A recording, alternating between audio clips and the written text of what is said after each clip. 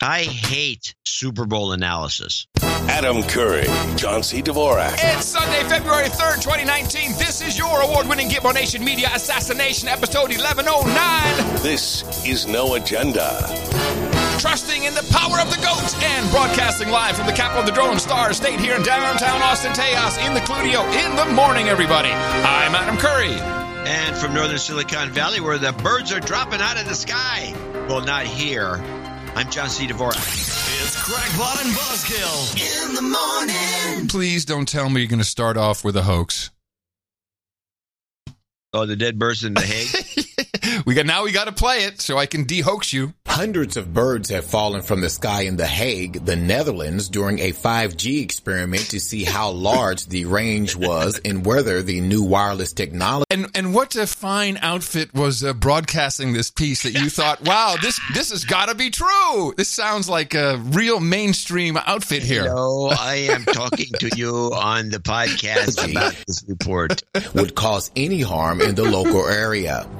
News of the adverse effects suffered by the starlings was slow to break, as initially... I think this is the same report they had for the windmills. They just added 5G, okay. And by the way, the windmills, that's another thing. When I was over there, I visited some of the major windmill farms. Mm-hmm. These huge windmills. There was no dead anything around those things. No. You think there'd be feather. You think there's some feather, some bird poop, Now, there were dead birds in the park in the Hague, but it seems like there was some poisoning of the birds. That's why they forbid people from taking their dogs in for a while. Hey, the way I looked at it with the beginning discussing dead starlings, I was all in.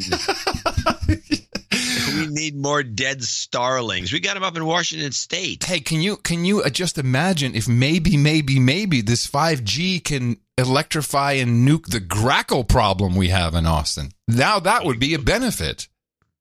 These birds, they are creepy. They have their own Yelp page. They do? Yes. Does anyone do you have a recording of them? Because they make a funny sound.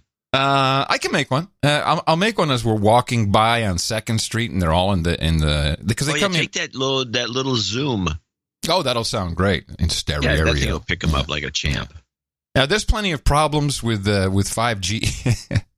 Plenty of problems with 5G. I don't think the birds got nuked by this experiment at all. We had one of our producers is in Canada, and I guess was it Canada? No, I got to think. I think it's on Rogers, and so he has one of those phones that says 5G. Yeah, and so he did a speed test, speedtest.net, I think, in town, and it was like half a megabit per second. Went up to his home an hour outside of the city on 4G, 60 megabits per second. And this stuff is not quite. So it's working faster on 4G. Of course.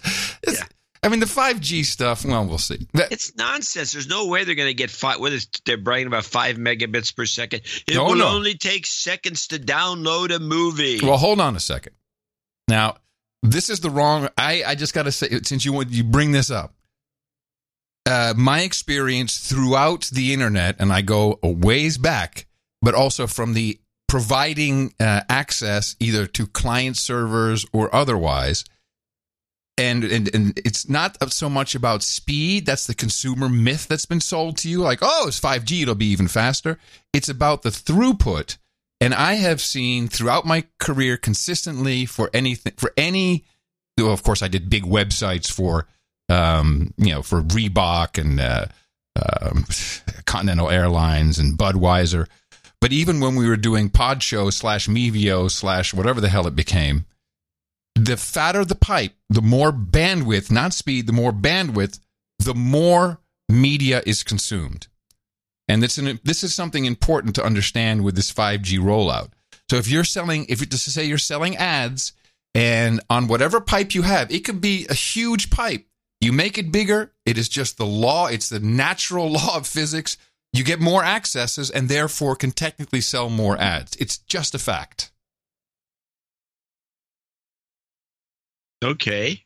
So that would be a main reason for these idiots to try and, push this forward. I agree with you. I don't think it's all that great, and there's health concerns, of course.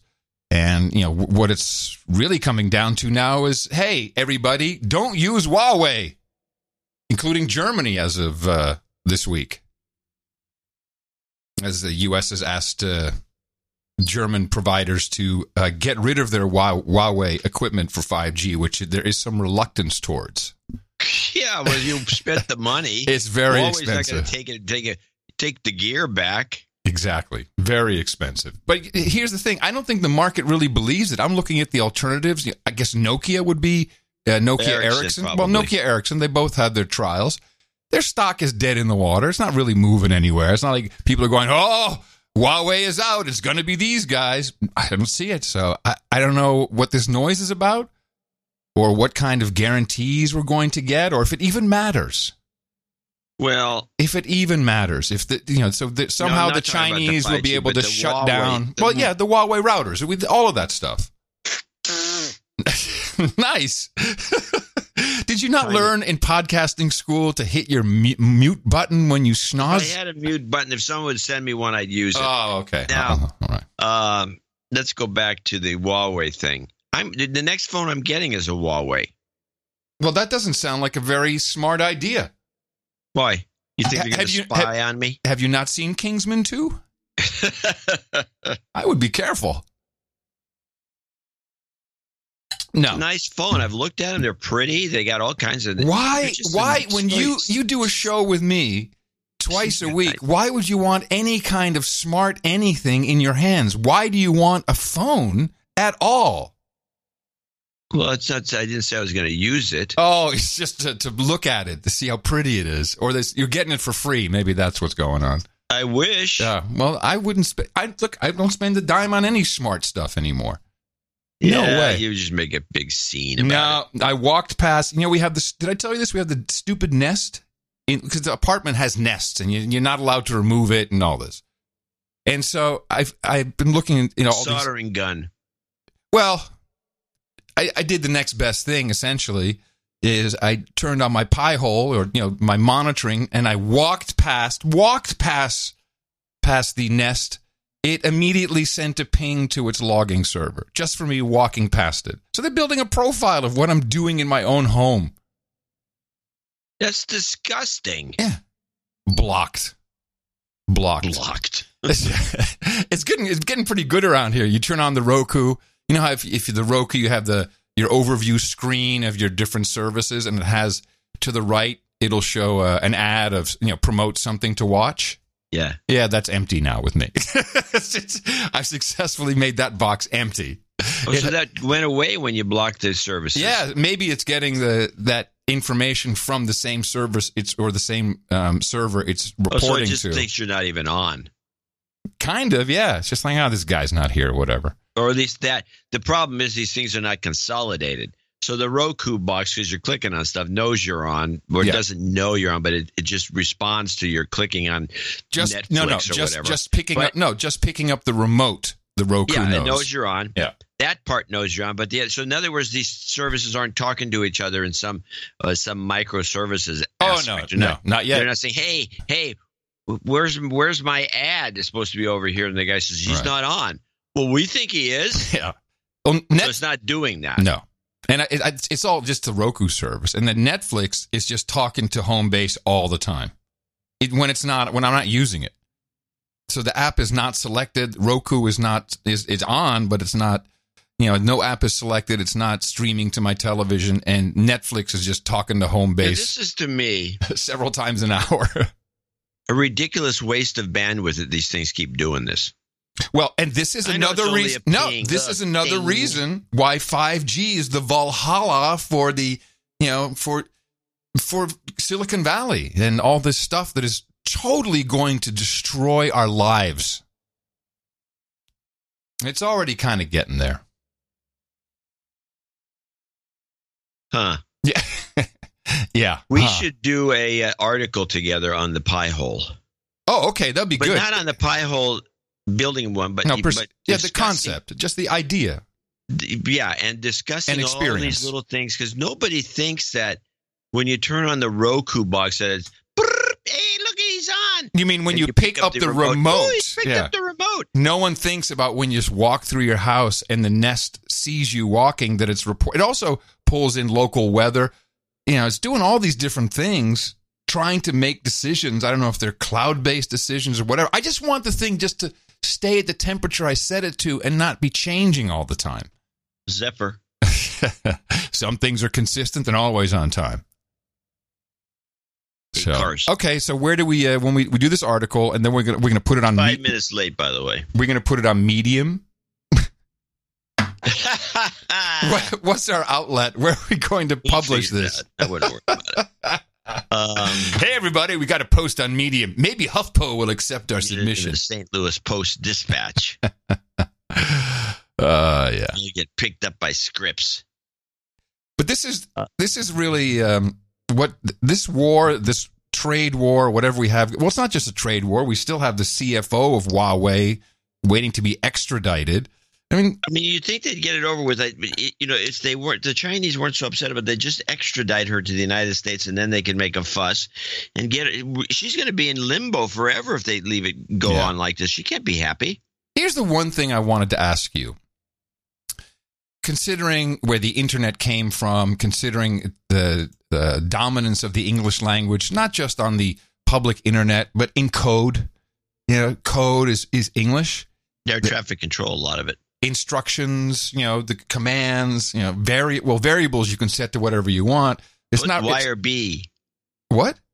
No, it's just we had instructions. These lousy instructions you get from the Asian companies. Okay. Put wire B. Yeah. Put wire B. Why? Please wait some time. That's my favorite menu. So please wait some time.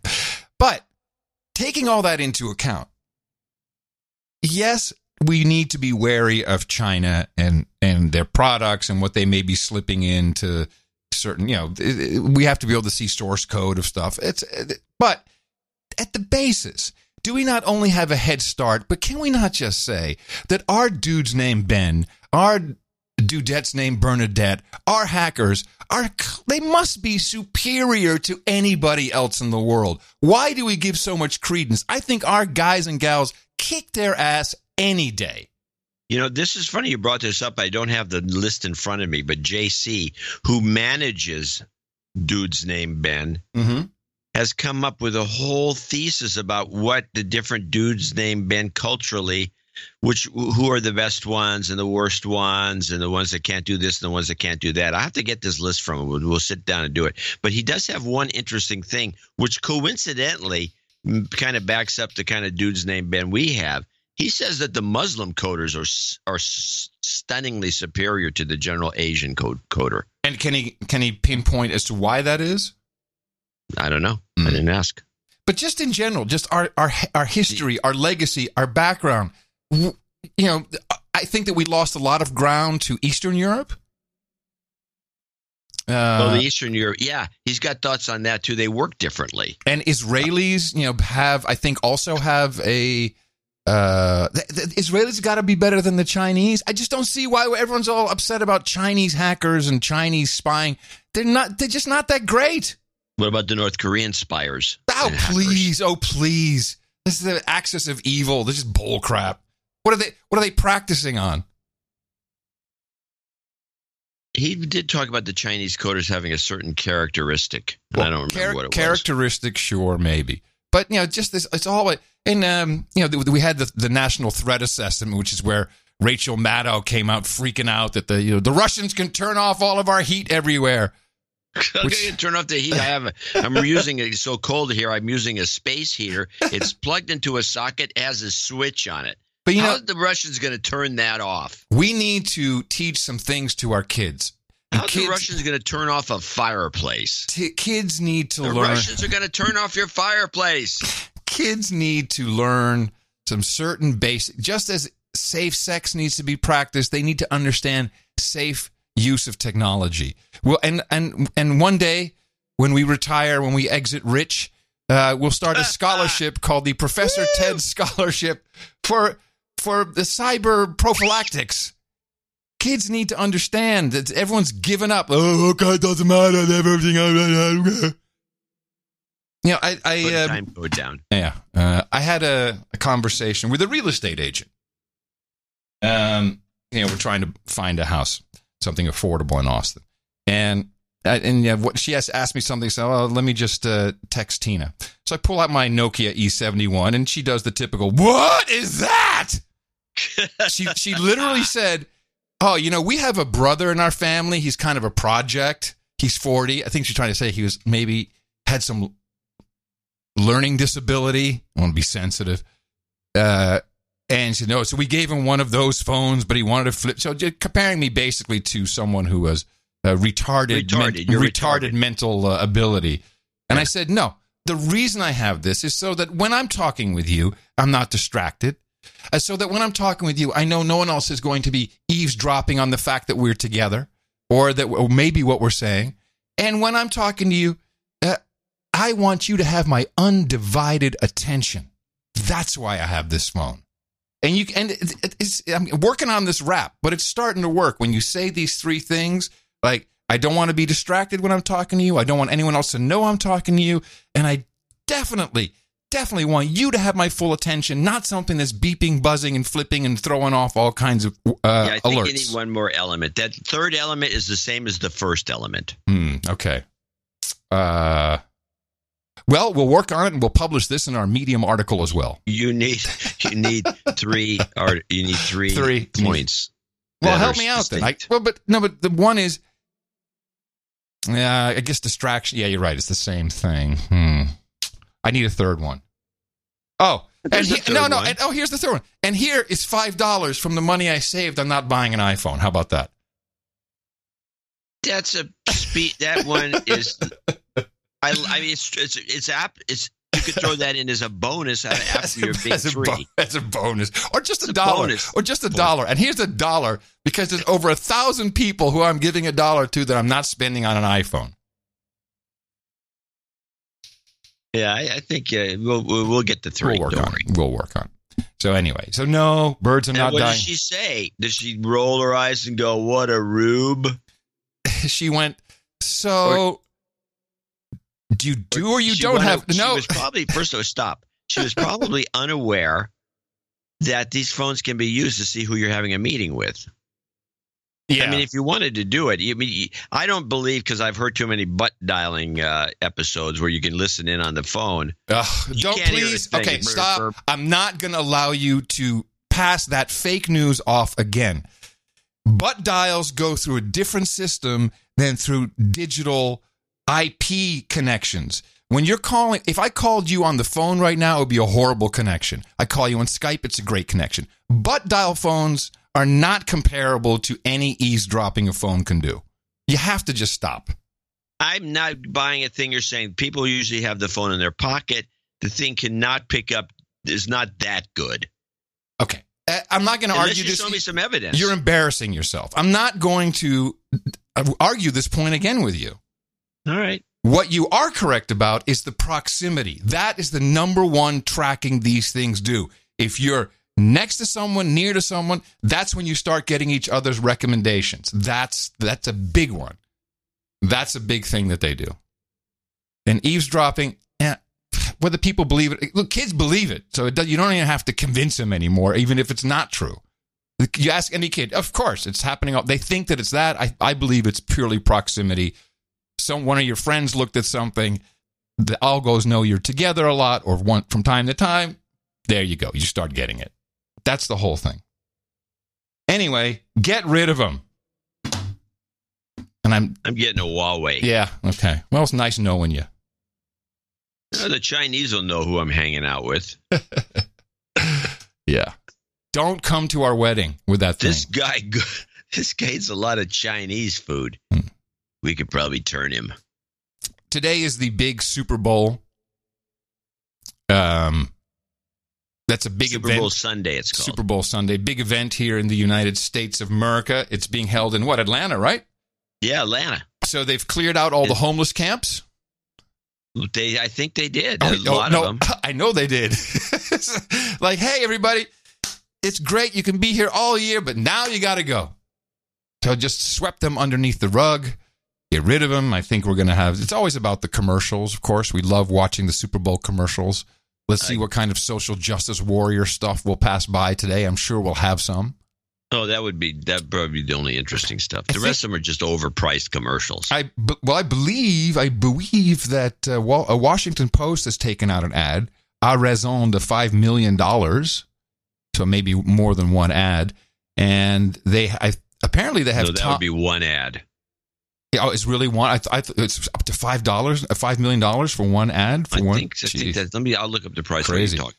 It's really high. So apparently they have hired Tom Hanks to do a voiceover for this ad, and it's obviously about real news only found in the Washington Post. Yeah, Washington Post is the only place that has news. It's the only place that has actual news. That's good news. It's all good news. And as is traditional with the No Agenda show when it comes to big events, now this could be a big event, could be the Super Bowl as an example. Okay. It could also be the Eurovision Song Contest or the World Cup Soccer. We always like to choose the winner based on geopolitical data points and with the knowledge that all major sports games are rigged. The price is up slightly from last year's $5.2 million. Is that for 30 secs? Yeah, I think that would be 30 seconds. What are we doing here? 5.2 million. Well, let's see. No, here the NBC has an actual price, I think. Okay, it's 5.25 million this year for a 30-second spot during the championship matchup. Fantastic. $175,000 per second. Nice. So what are we doing here? Yeah, well, we'll talk about that in a second because we have options. But let's talk about the winner. We have the New England Patriots. Where are the New England Patriots? Where are the Patriots based? The Patriots. The Patriots. Where are they based? They're all getting fat. But what is their hometown? Boston. Oh, okay. New England Patriots. And then they don't play in Boston. They play in New England. Yeah, this is just outside of town. They play around. Foxborough or someplace. And then we have the Los Angeles Rams. Yeah. Okay.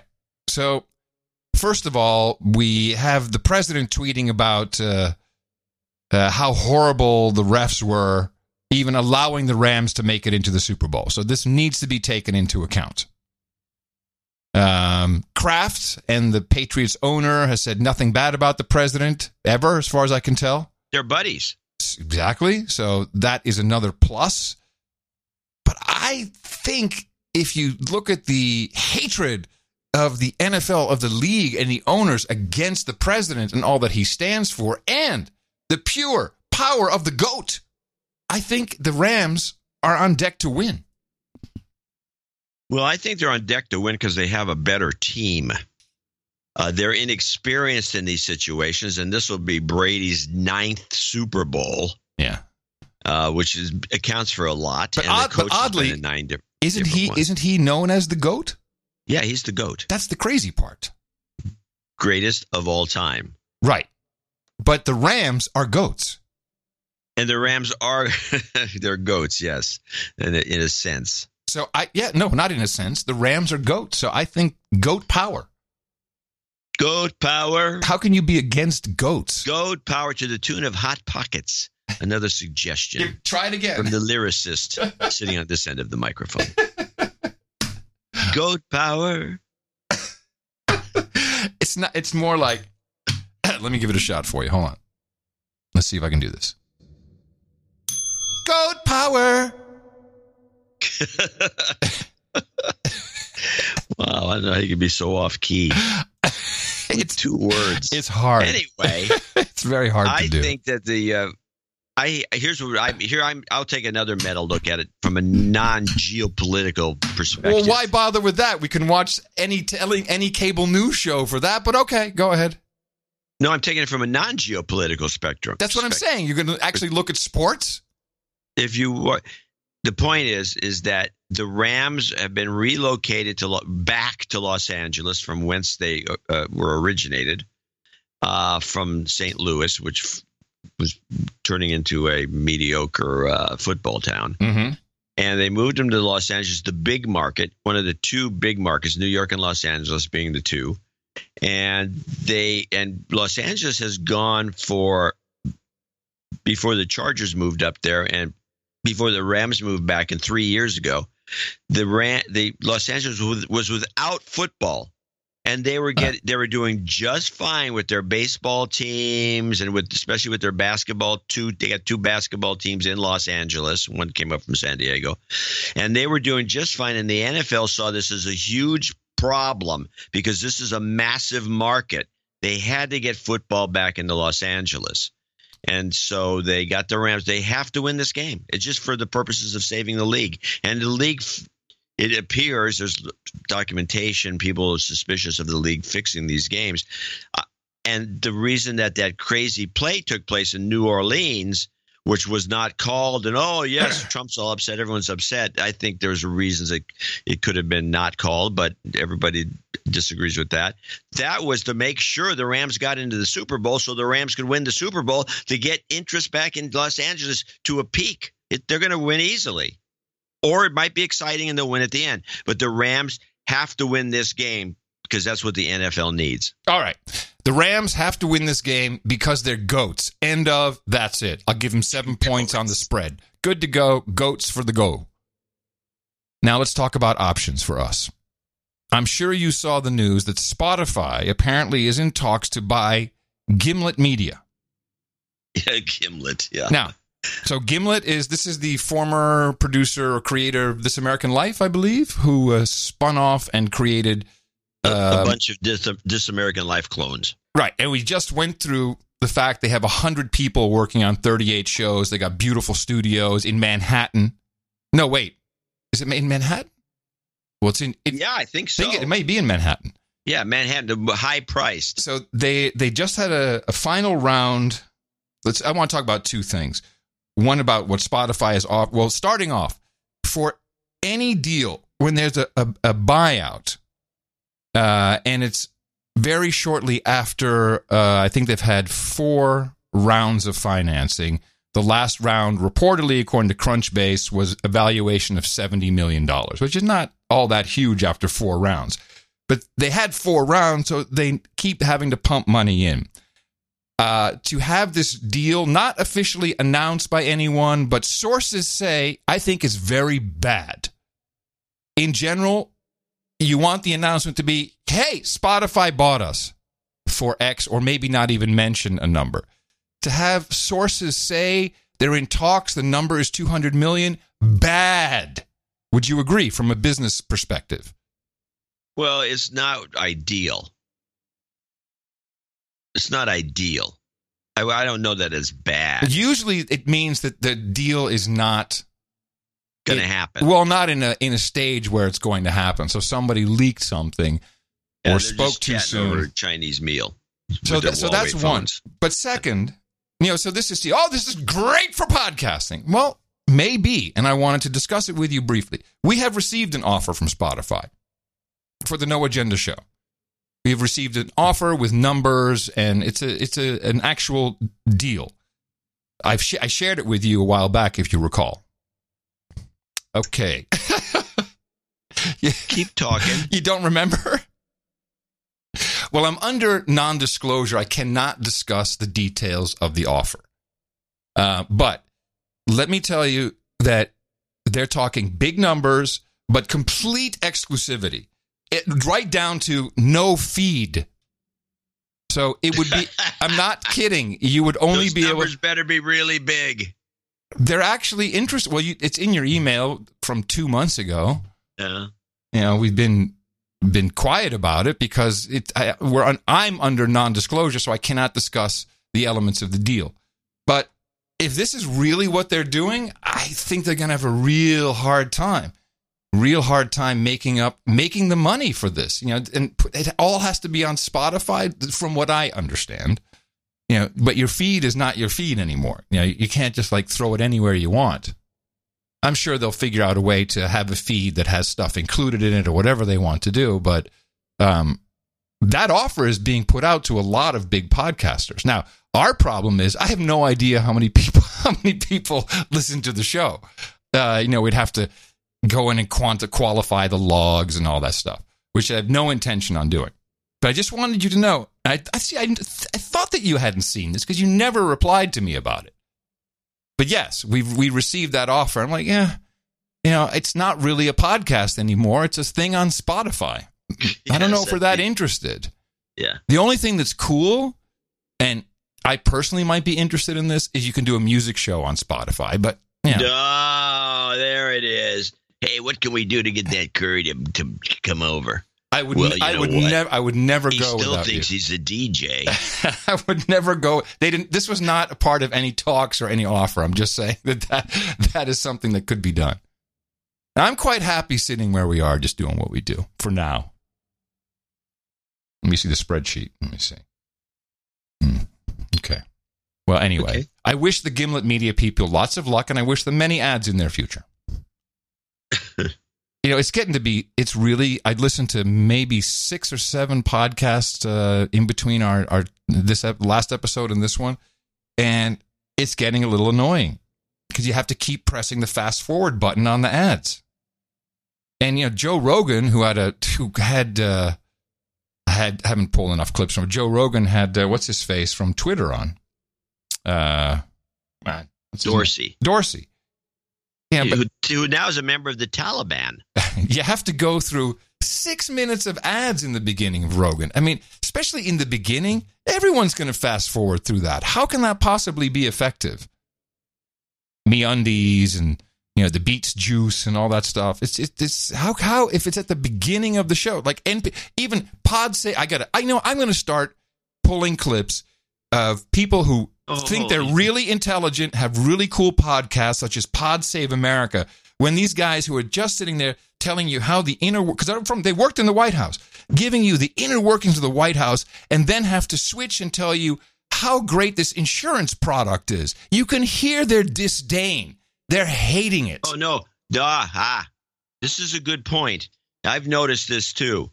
These guys, Shapiro is one of these guys. Same thing. Yes. He rambles. This is the reason we've talked about this off the air, and we talk about Leo Laporte. Yeah, Leo Laporte, master.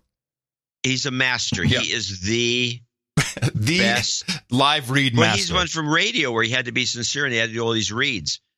Yeah, and you believe it. He's sincere when he tells you that this product is the best ever, and then they drop that advertising campaign and they pick up another one for the same type of product. And now this is the greatest thing ever. And he sounds extremely sincere because he knows how to do these. Shapiro, he rattles through the thing like, oh, my God, I have to read this. Yeah, well, you got to hear these schmarmy douchebags from Pod Save America, wrote speeches for Obama, and now they're sitting there reading, copy for Squarespace. To me, I find it very funny. Like, all right, boys, you go. You enjoy that. And in fact, you have to be. That's required, and it's essentially an extension of radio. Personally, I've always been against this whole thing. When you don't have professional, there's like maybe 5 guys in the country. I mean, Limbaugh can do a good read. Mm-hmm. That can do these. That can actually sell you something with their manner of selling you by doing a read of an ad copy piece of paper that's sitting in front of them. Right. There's very few of them. I think the ad should be produced. Just like a regular television ad. You don't see anybody on television stopping the show. I mean, like they did in the 1950s and go on and on and on about something. Tide. Yeah, man, but it's podcasting. We have much more engagement with the listeners. I think it's a myth. Yeah, I think it's a myth too. When I hear Shapiro going, oh my God, you can just hear it in his voice. He doesn't like these guys. He doesn't like the product. He doesn't like doing this read. Yeah. Give him a pre-programmed ad to run, to play. Anyway, I can tell you that when we do a donation segment, about 15% drop off and come right back up after we're done. And I think that's a good drop off. It's, minimal. Yeah, it's very minimal. It comes back, and people, I think, have realized that there is also content in that segment.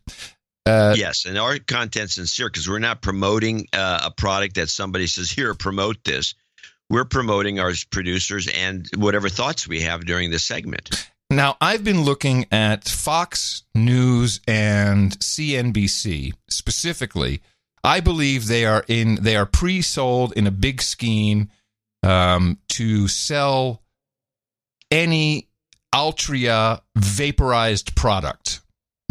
Those who do not know, Altria used to be known as R.J. Reynolds and Philip Morris, and I think there was one other company that all rolled up into this Altria, or they rebranded, and this is the guys who bring you the Marlboro Man. So this is the cigarette, big tobacco. Let's call them big tobacco.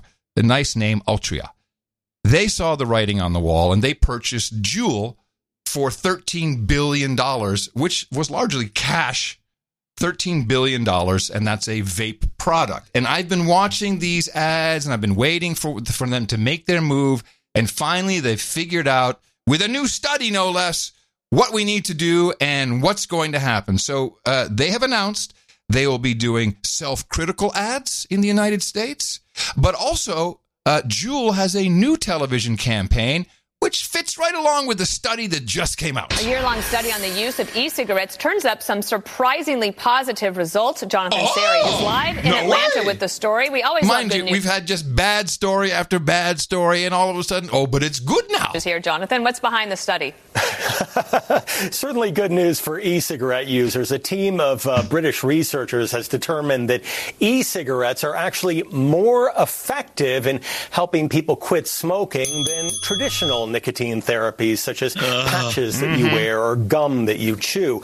How did they arrive at this? Well, they followed more than 800 smokers over the course of a year. What they found is 9.9% of the group receiving traditional nicotine replacement were able to abstain from smoking during that year-long period. However, the success rate was almost twice as high, 18%, for the group using e-cigarettes.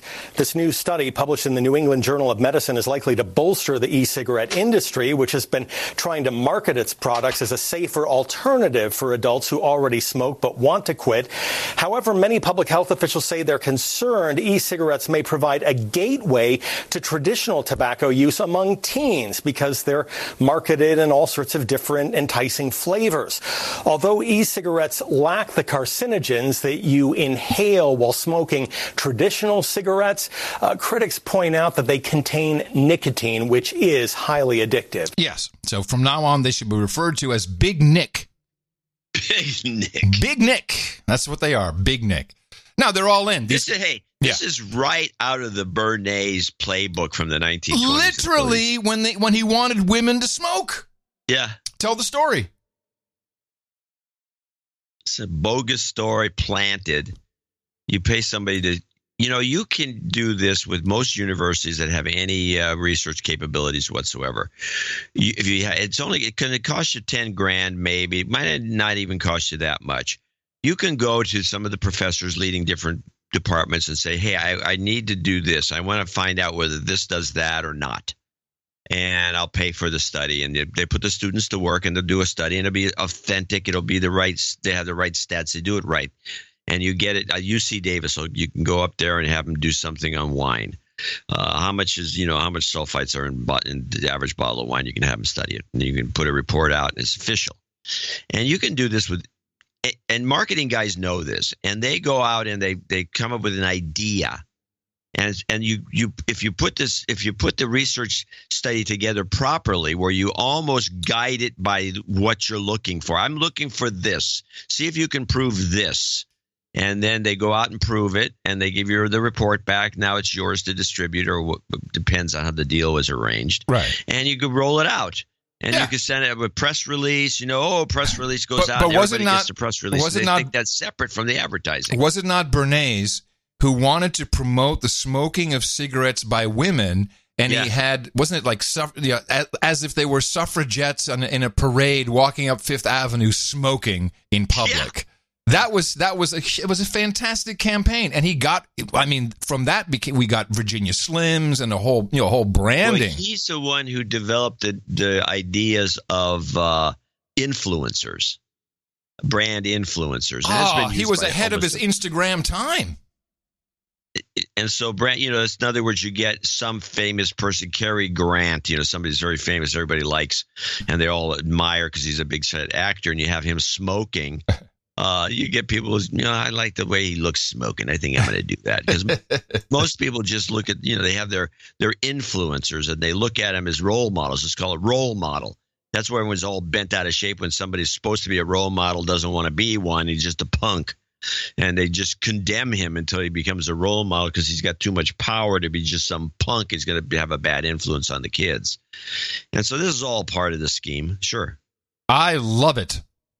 I'm all for vaping. You know, I'm a big proponent. Just like I saw the talking tubes coming down Broadway. I saw this vaping coming down Broadway. And now we'll have limited choice. It was fun while it lasted in our little cottage industry of making e-liquids.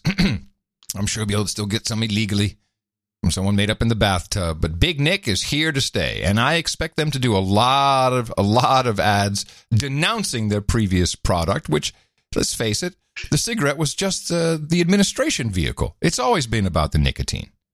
Yeah. And so now, you know, it's everybody wins. Your clients wins, and there's money. Yeah, your clients don't die as fast from your product, so it's good. I think this is a very good development. But Fox News, CNBC, they've been on it from the get-go, because they've been all over. Oh yeah, finally we have the study now. Oh, now it's great. Big Nick, my friend Big Nick. I remember the time I was listening to Michael Savage, who was getting all worked up, bent out of shape, which is the best part when his show's always best when he's like completely freaked. And he's bitching about some guys that came over to his office and they had this advertising vehicle they wanted to put together, and they had a term for it. And he was moaning and groaning. He said he'd never do this in a million years. And it had to do with they're going to give you all this money to have this one expert has to come on once a week to talk a little bit about something that they're promoting, and then and then you have to talk about it favorably and all the rest of it. And it was just a very complex, one of those complex advertising deals, which a lot of high-end advertising salespeople put together. Right. And it says he refuses to do it, and he threw him out. So, but meanwhile, he goes to a commercial. I flipped the channel to the Hannity show, which was on at the same time. He's actually doing it. He's implemented it. He's doing it's going on. As I went, wow, that's what he's talking about. Oh, that's funny. These guys, it's corruption. Yeah. Well, we can always go to Spotify. Spotify. We often talk about how things that have clearly been proven demonstrably false and admitted so remain true in the lexicon true in the lexicon of what M5M has created for all of us. Yeah. And something that is cropping back up, and I think it has to do with a lot of different circumstances, but Mike Pence, the big homophobe. This is coming back. Mike Pence, big homophobe, conversion therapy. Now, we went through all of this, and I actually had to go back into the archives, bingit.io, if you want to do some research. And this was about, it really was 14 words Mike Pence uttered, I believe. And from that moment on, he became a guy who wants conversion therapy for the gays, hates the gays, is against the gays. So I shall debunk first and then show you what happened, how it's coming back, and how it always stays. It remains to be false in the lexicon. Mike Pence. So there was I think it was in a bill, and or an opinion on a bill, and it was about money to go towards an anti-HIV program helping gay men reduce high-risk sexual activity. And so he wanted to take away money from one AIDS program and put it into this other one. And the way he described it was, he said, here it is. He wanted to, darn it, this debate today is not about discrimination. I believe that if someone chooses another lifestyle than I have chosen, that is their right in a free society, which, has been turned into this, I hate the gays. And yes. And he said, I'm trying to find this. Here it is. He was advocating for public spending on conversion therapy in Indiana. But what he actually said is if someone wants to change their sexual activity to reduce their risk, which is not the same as saying we're going to ungay you. It's like, hey, maybe you should change your sexual, maybe your promiscuity and use more protection so you don't, or so you have a lower risk of contracting AIDS. But that somehow turned into, and I put it all back in the show notes. It's turned into. I don't think he's ever mentioned conversion therapy. The word conversion therapy has never come into it. It was literally him saying, I think this money is better spent in helping people choose a less promiscuous lifestyle when it comes to AIDS, HIV, and AIDS. But here's how it was portrayed by Ellen Page, actress, Cutie Pie. She's from, is she X-Men? I think she's in that. She's Canadian. She's not American. So anyway, but she brought down the house on the Colbert Show by propagating this lie unchallenged, and it was set up and ready to go because when she talks about her wife, she's married, Colbert had a picture of them ready to go, of the two of them, and their wedding picture, which he had on a printed board. So this was a set-up thing, and I'm sorry, it's just a lie. I'm really fired up tonight. This is how you have to be fired up. It feels impossible to not feel this way right now with the president and the vice president, Mike Pence, who wishes I couldn't be married. Let's just be clear. Now, for sure, Mike Pence is against any kind of marriage other than between a man and a woman, which is his religious feeling, his vibe, and that's his belief. No argument there. The vice president of America wishes I didn't have the love with my wife. He wanted to ban that in Indiana. And note, she says, he didn't want me to have the love. Yeah. Not marriage, just the love. Really, just the love. Uncalled for. The vice president of America wishes I didn't have the love with my wife. He wanted to ban that in Indiana. He believes in conversion therapy. Wow, that was like British Parliament almost, wasn't it? Wow. Order! He believes in conversion therapy. Lights up that says, oh.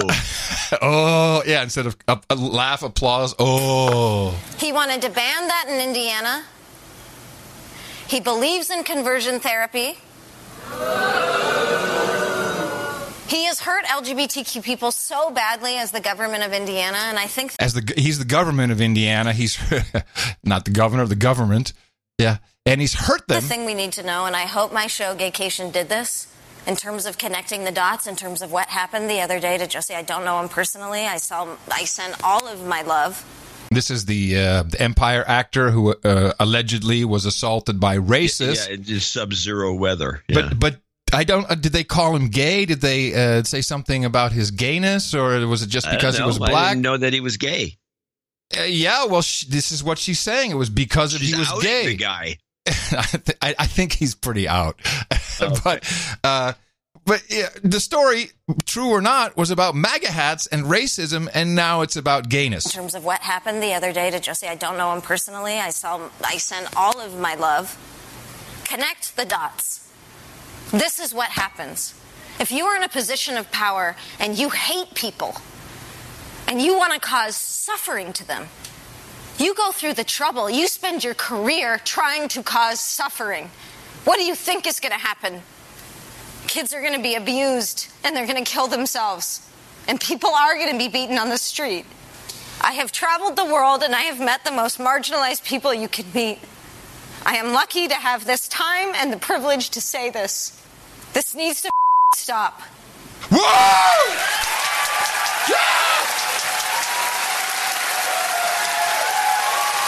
And of course, this went completely unchallenged by Stephen Colbert. Oh, yeah, of course. You know, and it's okay. I mean, look, no, I'm not even going to say it. That's not the point. This is a lie, and it's just, I mean, what is going on? Go back to Canada. Go back to Canada. What the hell? You know, Mike Pence, I saw him do a speech the other day. The guy is creepy as AF. He's very creepy. He's creepy when he reads. He's creepy when he looks. When he looks at the prompter, he looks to the side instead of pretending to look straight at somebody. His eyes shift over. Someone's got to call him on that. Need to adjust that behavior. But he's looking straight ahead, and then he looks at the prompter to the side. Yeah, he kind of looks in the middle. Head? No, he kind of looks in the middle, and then still you can see his eyes shifting. That's not good. That's a bad practice. And he comes across as genuinely, a bit creepy, no doubt about it. But to say that he has spent his life hating gay people and trying to ruin them, and he believes in conversion therapy, this is just not true. I don't know. It's these things that just... It's shameful. It is shameful.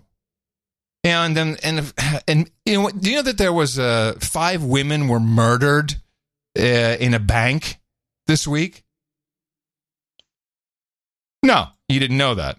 No, I didn't actually. Yeah, the guy walks in, kills 5 women. Well, I think it just happens to be 5 women. Shoots up the place, 5 women die. Yet not a blip, because we're talking about Roger Stone. We're talking about anything. How can that be more important than the gun conversation that we're always having? That for some reason is not.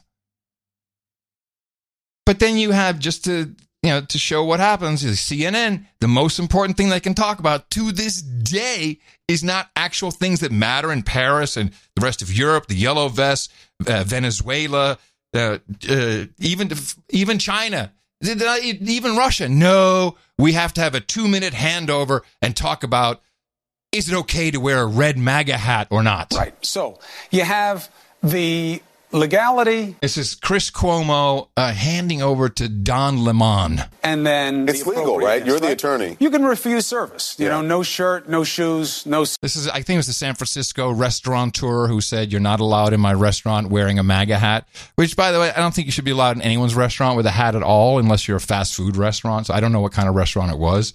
But, it's just, okay, but if you're wearing this hat, you're not allowed. Service. Now you'd have a counter First Amendment argument. You're chilling my rights. It's a private place. Well, then how is this any different than the baker with the cake? Well, that was about refusing service to a group of people that should be a protected class. Right. And unless you could argue that Trump supporters should be a protected class, I don't think you have much of an argument on that. And John Lemon obviously has a lot of privilege in this conversation because he's black and gay. So he has privilege to speak his mind and be correct. Right. So let's say this isn't so much about whether he has the right. It's about whether or not it is right. And here's my problem on this issue. Ordinarily, I'd go down the line, look, be bigger than that. But I don't want to fall into the trap of underselling the significance of the trigger of the expression to people. I think the more appropriate analogy to say is if people were wearing shirts in that said, I hate black people, would he be okay to say, don't come into my place with that? And I think most people would be like, yeah, that's how people like him see the MAGA hat. Yeah. So does that make it okay? I think that's the right question. Well, and the thing is, should you? But just because you, but just because you have the right, does it mean that you should? No. Does it mean that? Absolutely not. Should not you be aware? Cases. Again, your clothing tells a story about who you are, what you think about, and what you represent. Right. And also, life is not in a vacuum.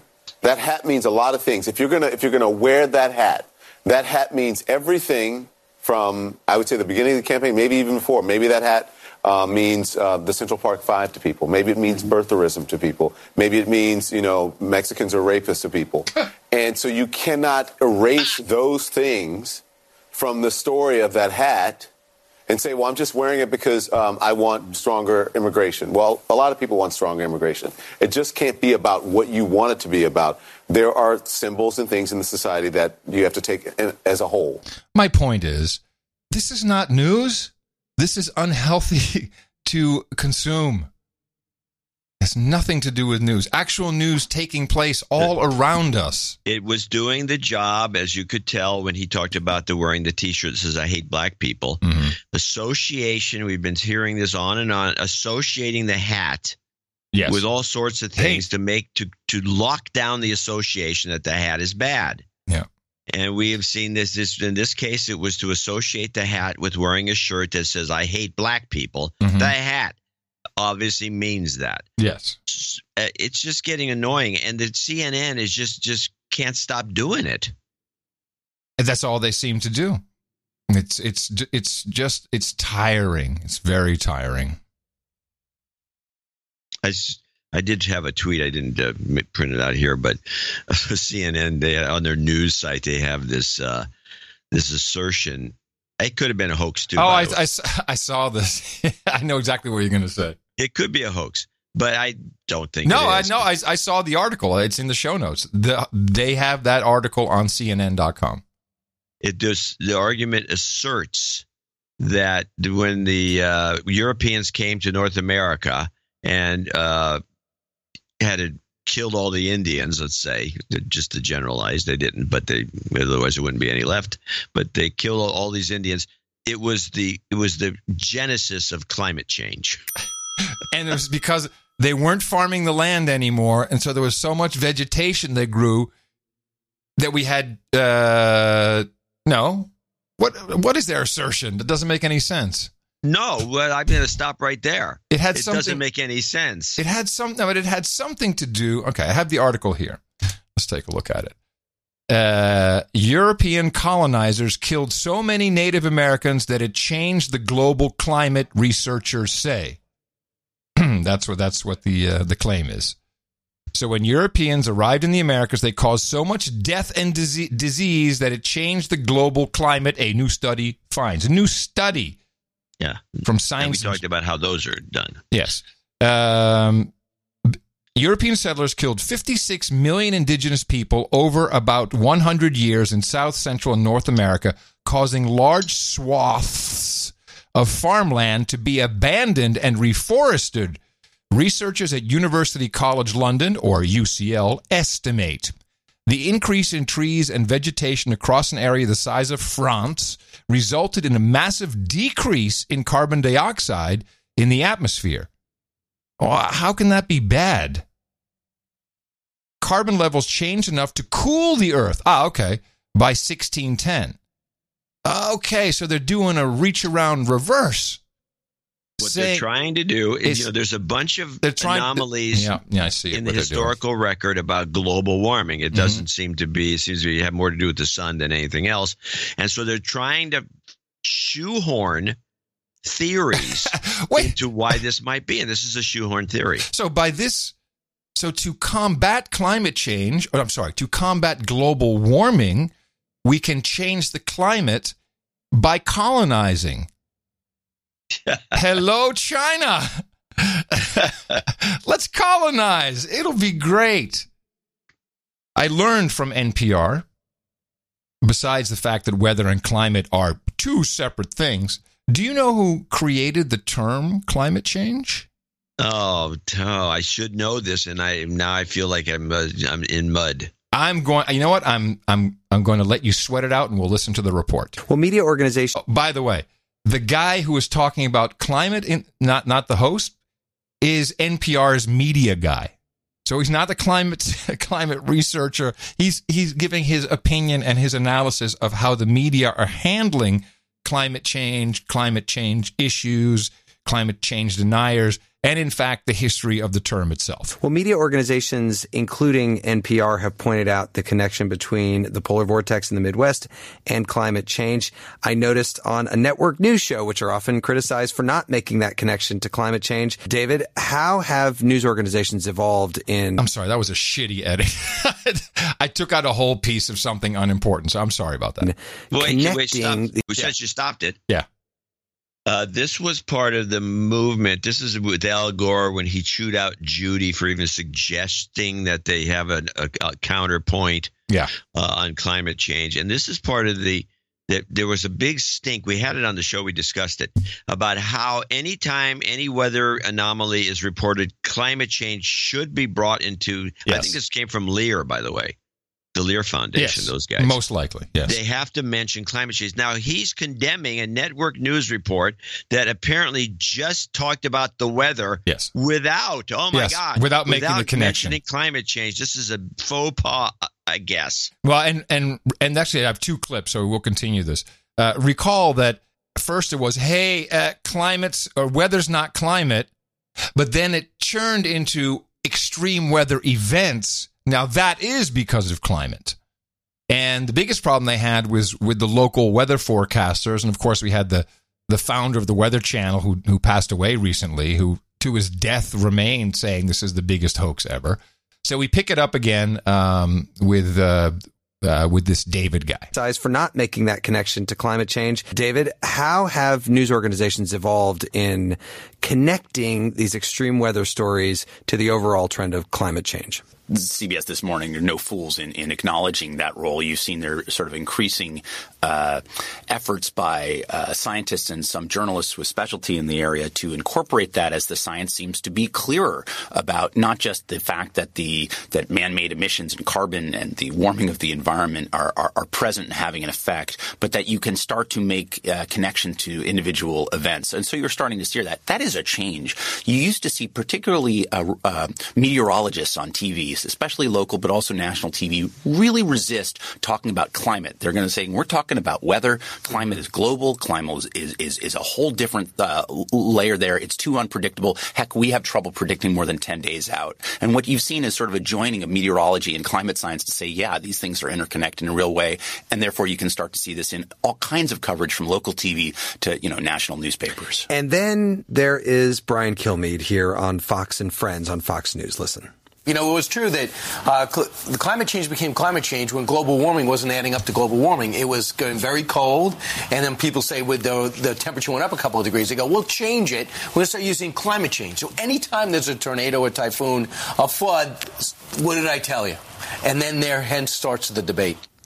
David, what about that? Have we got past that where we can recognize that global warming is the overall trend, even if it means severe winter storms?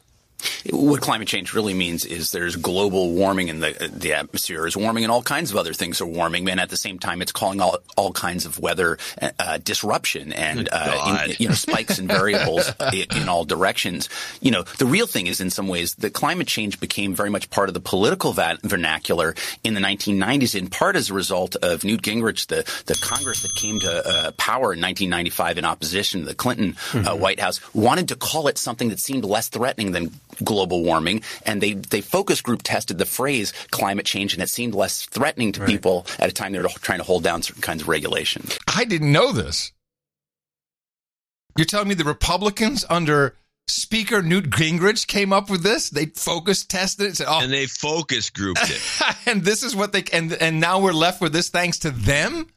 Wow. I don't know if this is true, but it sounds very believable. Gingrich is still alive. You can verify it. Yeah. But it's like, wow, way to go. Good work, Newt. So what is the media's responsibility in all of this? We'll just finish out the segment since we've got it. So what are the media to do when President Trump tweets out, global warming, come back fast, we need you? Is it the media's responsibility to then do a whole fact-checking session about that? Or let me ask you, Jean-Claude, is it the media's responsibility? To what? To fact-check and do a whole... What he just said. Fact-check a sarcastic remark? How do you even fact-check something like that? Or did they just let it go? He either said it or he didn't. There's your fact-check. Did he say it? Yes. Okay. Fact-check is true. Fact-check false? The media's responsibility to then do a whole fact-checking session about that, or do they just let it go? I don't think the media has to, in every element, go after the individual tweet. I do think it's not fair simply He's got the tweet to say, the president without any evidence says, there's no such thing as global warming. I think that the media and reporters and journalists need to perform a civic and educational function to the public to say this is what the science shows and incorporate that into its main coverage. Computer modeling is crap? Stay with it. Simply just hive that off into fact-checking columns, as useful as those can be for enduring correctives online. I think that the media has to be front and center and confident about reporting what it knows, make sure to contextualize it, making sure not to overstate what the science says, but to say, it appears increasingly certain that such severe weather spikes of winter chill or of summer heat appear to be increasingly likely, as are more tornadoes and hurricanes and the like as a result of climate change. which of course we haven't really had for 15 years. But and I think that's journalistically valid and important thing to do for the public, so they can make the choices that affect their own lives. Oh, okay. So now we get into my favorite topic: is how many people don't believe it in the scientific community, and how many of those voices do you allow to speak in your public airwaves? We produced this show in association with the BBC World Service, and the BBC told staff last year not to include outright deniers of climate change in BBC coverage in the same way you would not have someone denying that Manchester United won 2-0 last Saturday. Yep. How common is that in newsrooms? Don't you love that analogy? That's fantastic. Right now to send out a message from the top saying, here's a false analogy. Yeah. The guy says it's a false analogy, doesn't he? Let's see. Why isn't that clicking? Change in BBC coverage in the same way you would not have someone denying that Manchester United won 2-0 last Saturday. Yep. How common is that in newsrooms right now to send out a message from the top saying, here's how we're going to do it? Well, in some ways, the Beeb, while one of the world's great news organizations, is a little late to the party. It's been a few years since even cable channels in this country, by and large, have been willing to put on climate change denialists, shall we say, people who reject the science just on the basis of what's convenient for them ideologically. Oh, how about actual scientists who reject it? But that's okay. And the BBC, which has a statutory mandate of even-handedness, was overcompensating. That is, if 1.5% of scientists or so believe that wait, now it's 1.5%. What happened to 97%? We went to. What did he say? So he went. Well, it's a mistake they keep making. Well, it's. Oh, I know why they're doing it. Play it again. For them ideologically, and the BBC, which has a statutory mandate of even-handedness, was overcompensating. That is, if 1.5% of scientists or so believe that you can't really attribute climate change to man-made emissions or the like, it's not fair to balance that out one-on-one with somebody who believes that is the case. That represents 98% of scientists. And first of all, he's missing 0.5% here or there. But it used to be 97, now it's 98.5, or maybe it's 98. Saw that in things in Britain it was originally 97% of climate scientists who already wrote reports on it, which is what's been overlooked, because then it became 90% of all scientists. No, 90% of climate scientists, then 90% of all scientists, and then just... But anyway, that was... then it was just like this.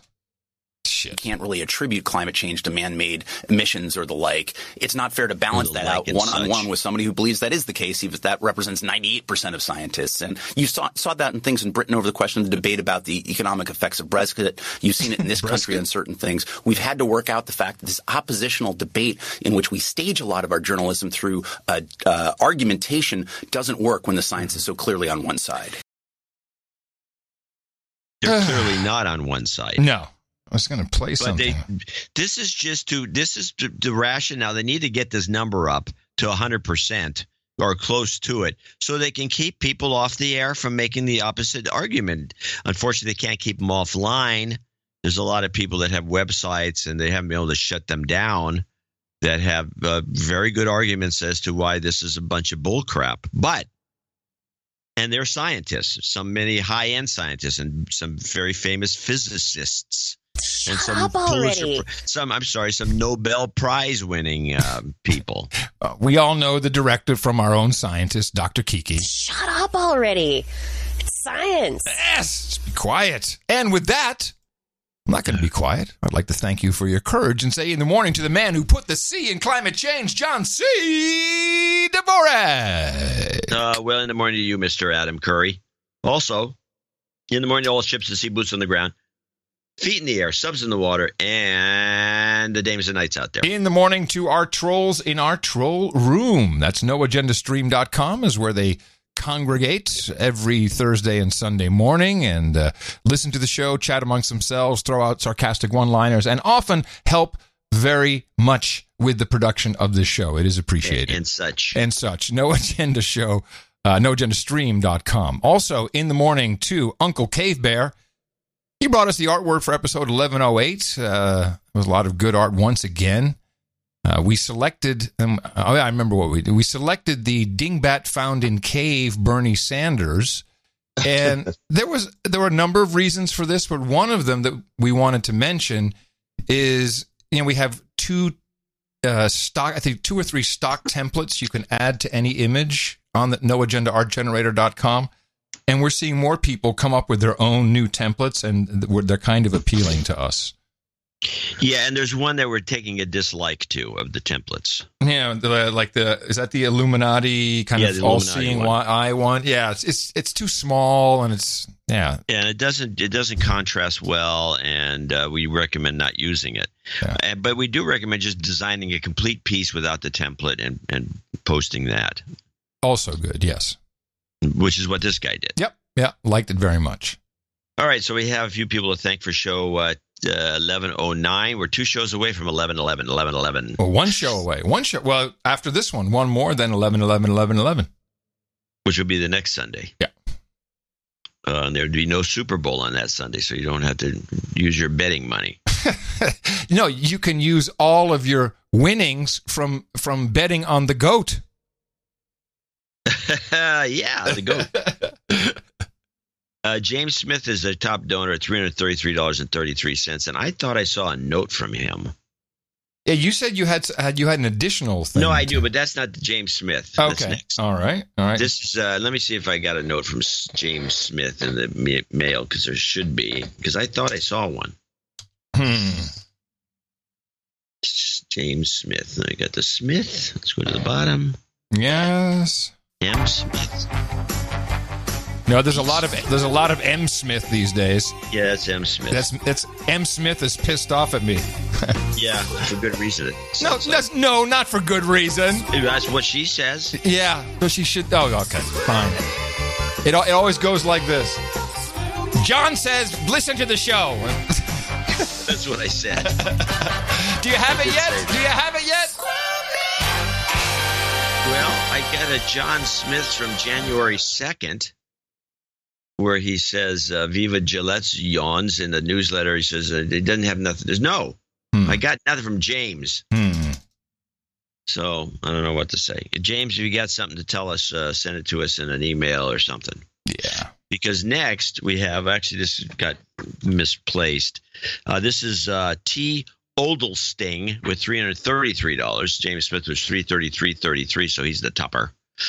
And 333 from Odelsting. He says, ITM Gents, he's got this, it just says T. It doesn't have there's nothing.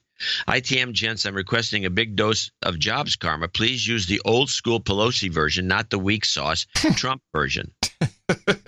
Is that it? No. Oh. I have been looking unsuccessfully for a new dude named Ben gig for the last 6 months with no prospects. Wow. It doesn't say where he's from, so that may have something to do with it. A de-douching must also be in order. You've been de-douched. Says my last donation was during JCD's visit to Sparks Restaurant in New York. So he must be in New York. There's got to be 1 million jobs there. Thanks for your bi-weekly measure of sanity. So give him a Jobs Karma. Jobs, jobs, jobs, and jobs. Let's vote for jobs. You've got karma. Yeah, oh, wait a minute. Oh, Smyrna. I saw this. Maybe here it is.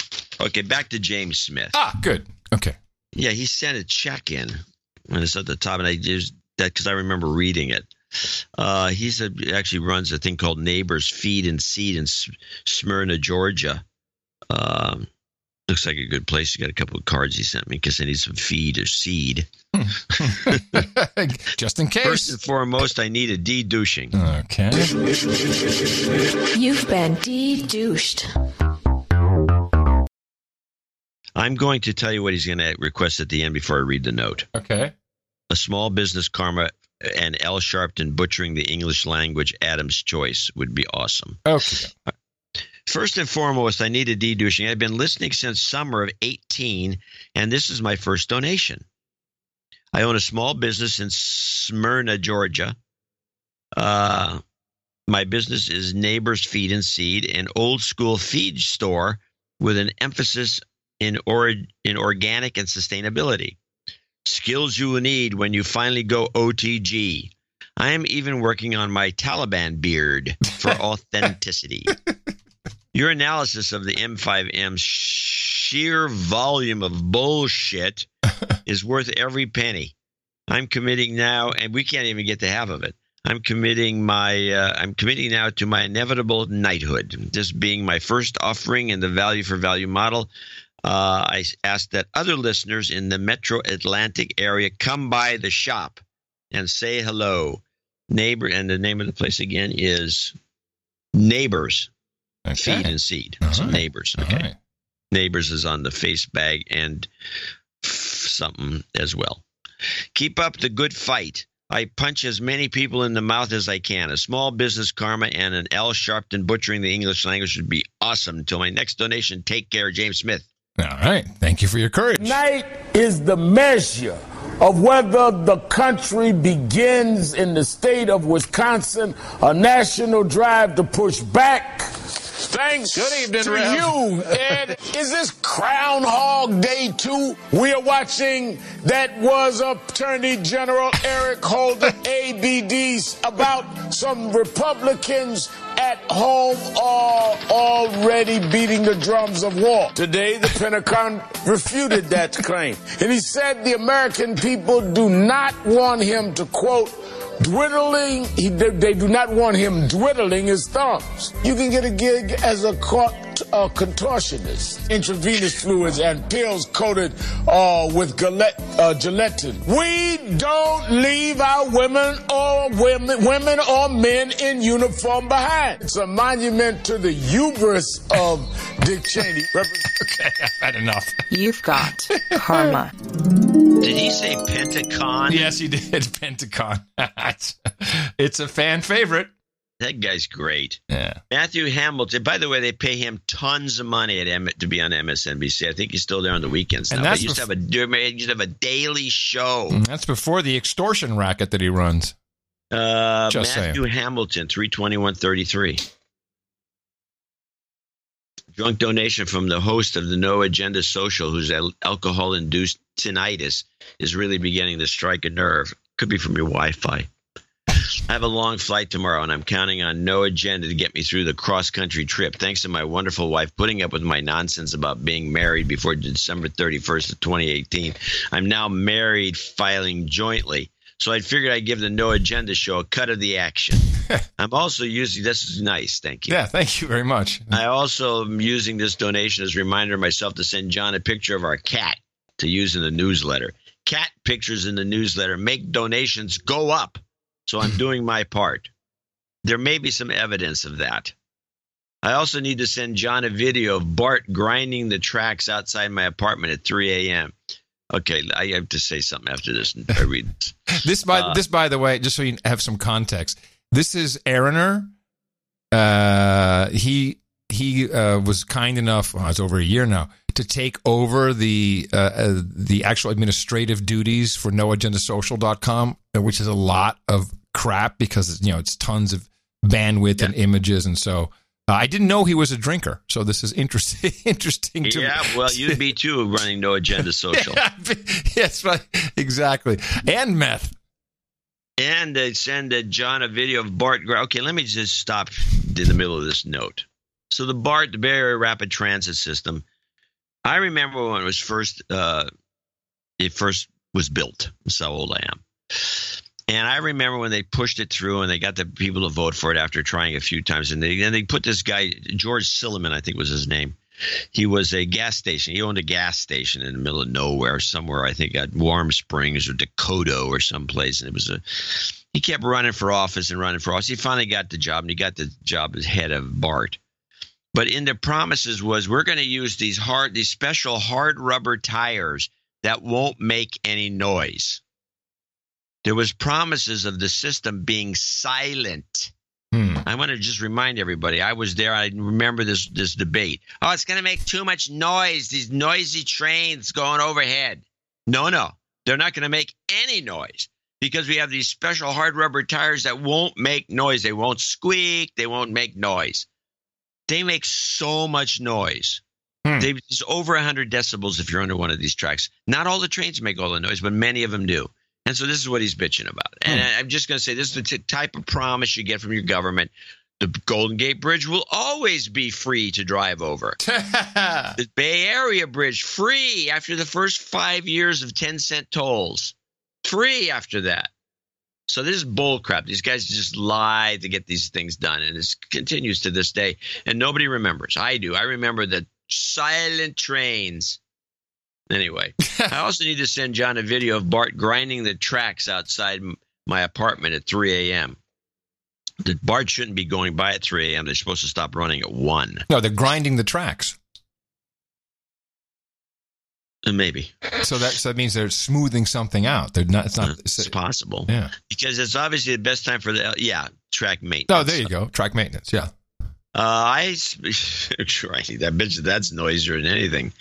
Speaking of No Agenda Social, fuck Gargon for making Mastodon with Ruby and not crediting me with reporting a severe denial of service vulnerability that he silently fixed after I reported it.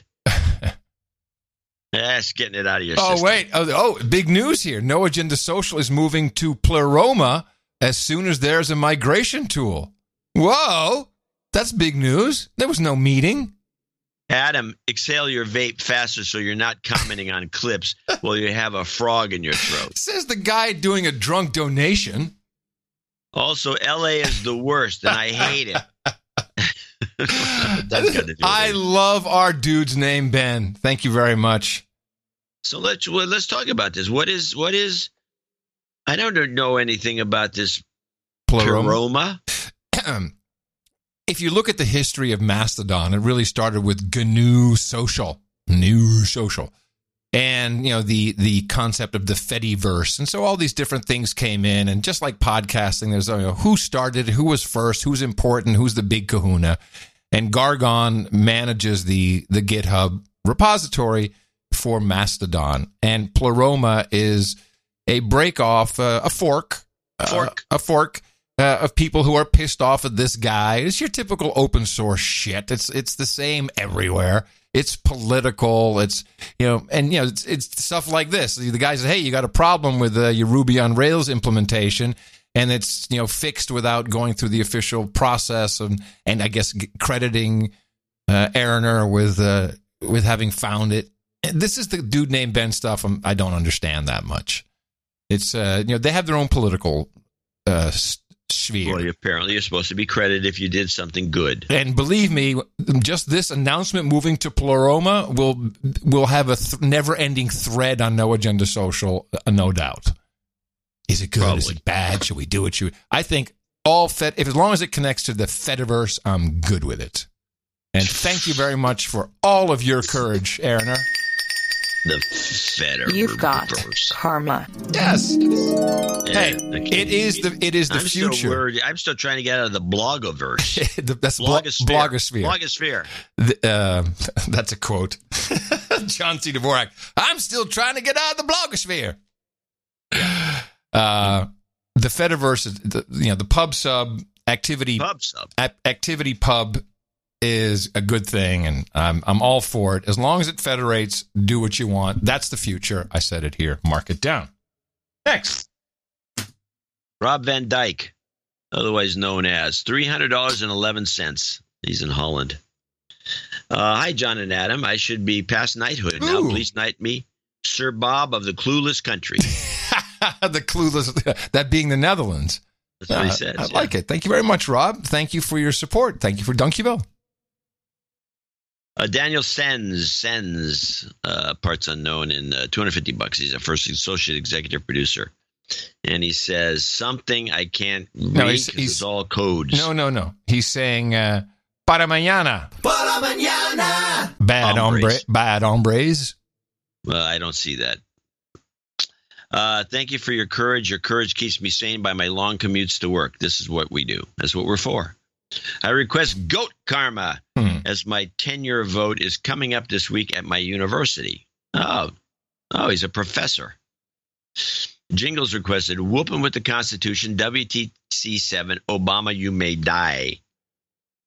Okay. And goat karma, of course. Let me see. I haven't played a whooping with the Constitution in a long time. Okay, and he wants WTC 7. And what was the final one? You may die. You might die is what it would be. Okay, let's see if we can get this going. Now get out there and whoop Obama's behind. Whooping, whooping, whooping, whooping, whooping, whooping, whooping with the Constitution. Whooping, whooping, whooping, whooping, whooping, whooping with the Constitution. Whooping, whooping, whooping, whooping, whooping with the Constitution. Whooping, whooping, whooping all their behinds. Constitution. Whooping. WTC 7 won't go away. You might die. You've got karma. Go power. That's Abel Kirby. He sent it to me on email. Go power. Nice. Take that, mainstreamers. See if you got a producer who will do that for you. On the fly. Mm-hmm. Yeah, well, that's something we have in spades. Alex, $223.19 in New Windsor, New York. Do we get some new human resource karma? Donation amount is the due date. $223.19. Keep up the great work. Now, the question is Alex the injector or the carrier?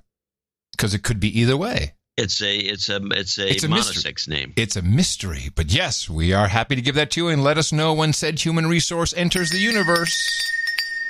You've got karma. Night James Briscoe, Bayshore, New York, $210. Night Jim Briscoe here. Cancel my Sling TV subscription. Here's the savings. Thanks. Ought to be better content anyway. Wow. Still loving the show. Not time for it to go just yet. Spotify is lurking, people. Sir Woody of the Falls, $200.72. Dear Honey Cocker and Bindles. Oh, Honey Yoker. Real words, by the way. Sir Woody of the Falls says it's Groundhog Day and this grizzled geezer's 72nd birthday. Damn, I'm old. You keep putting it in my ear and I'll keep donating.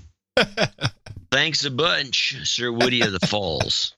I think I get the voice right. That's pretty good. I like it. And it concludes our group of associate executive producers for show 1109. Saved from the grasp of Spotify once again. Thanks to our executive producers and associate executive producers. We like the value for value model. It's been around since before Spotify.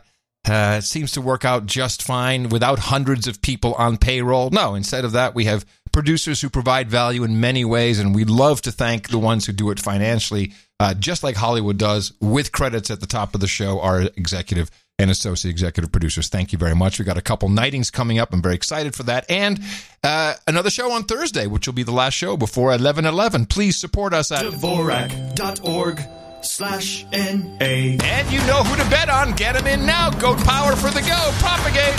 Our formula is this. We go out, we hit people in the mouth.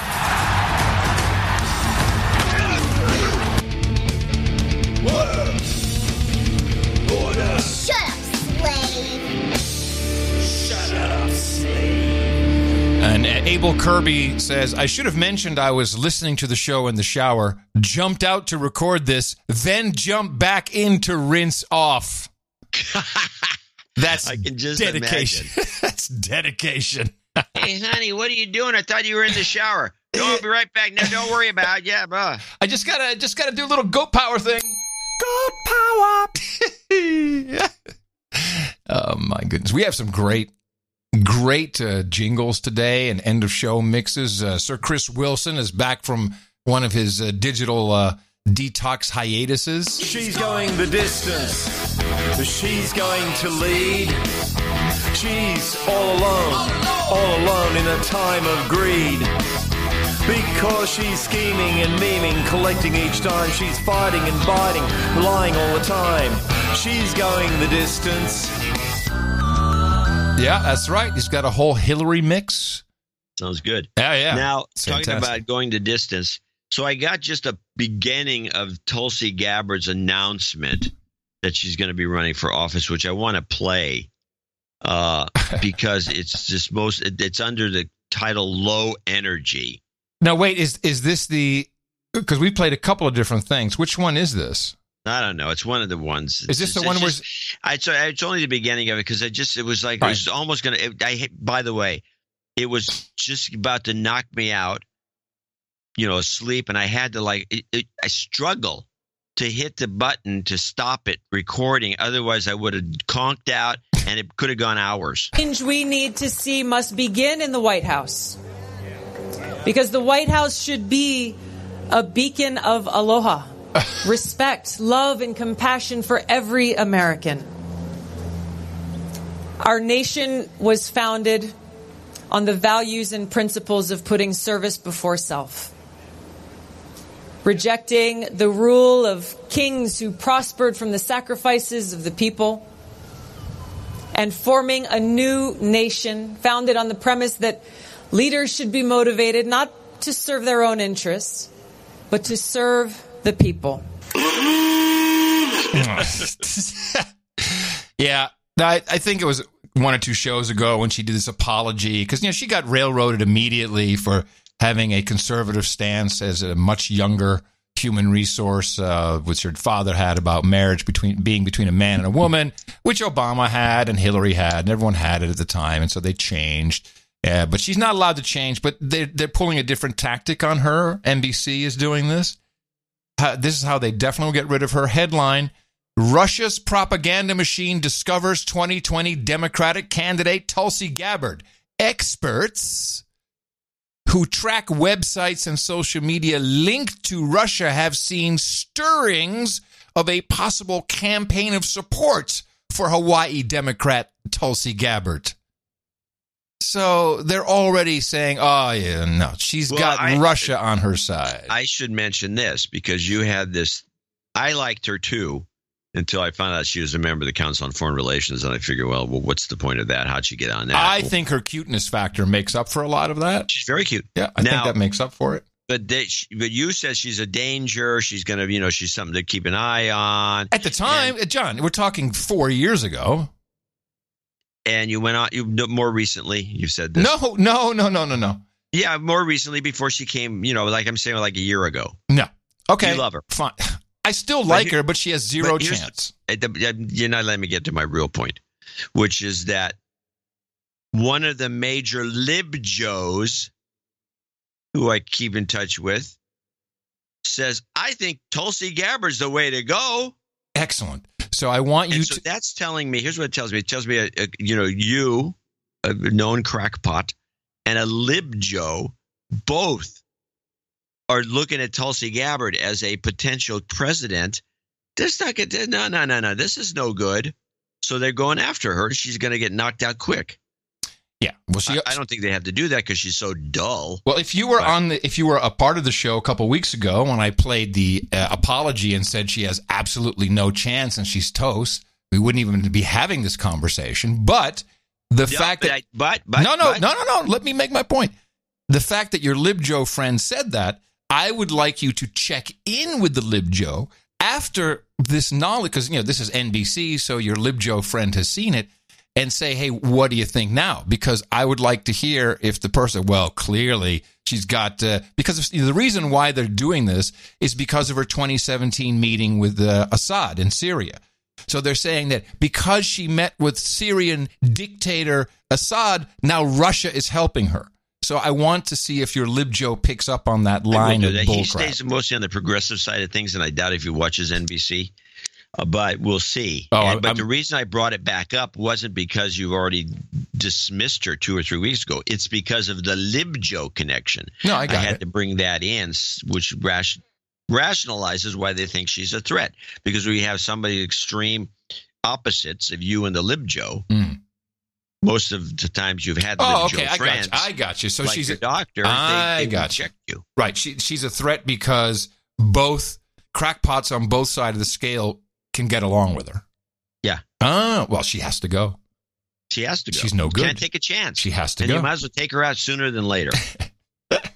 So while we're talking about elections and meddling and Russian interference, our friends up north, we're in Gitmo Nation proper here, in Scandinavia, have announced something very important. They have a plan. They have a protocol. We expect social media platforms to take concrete actions to help safeguard this fall's election by promoting transparency, authenticity, and integrity on their platforms.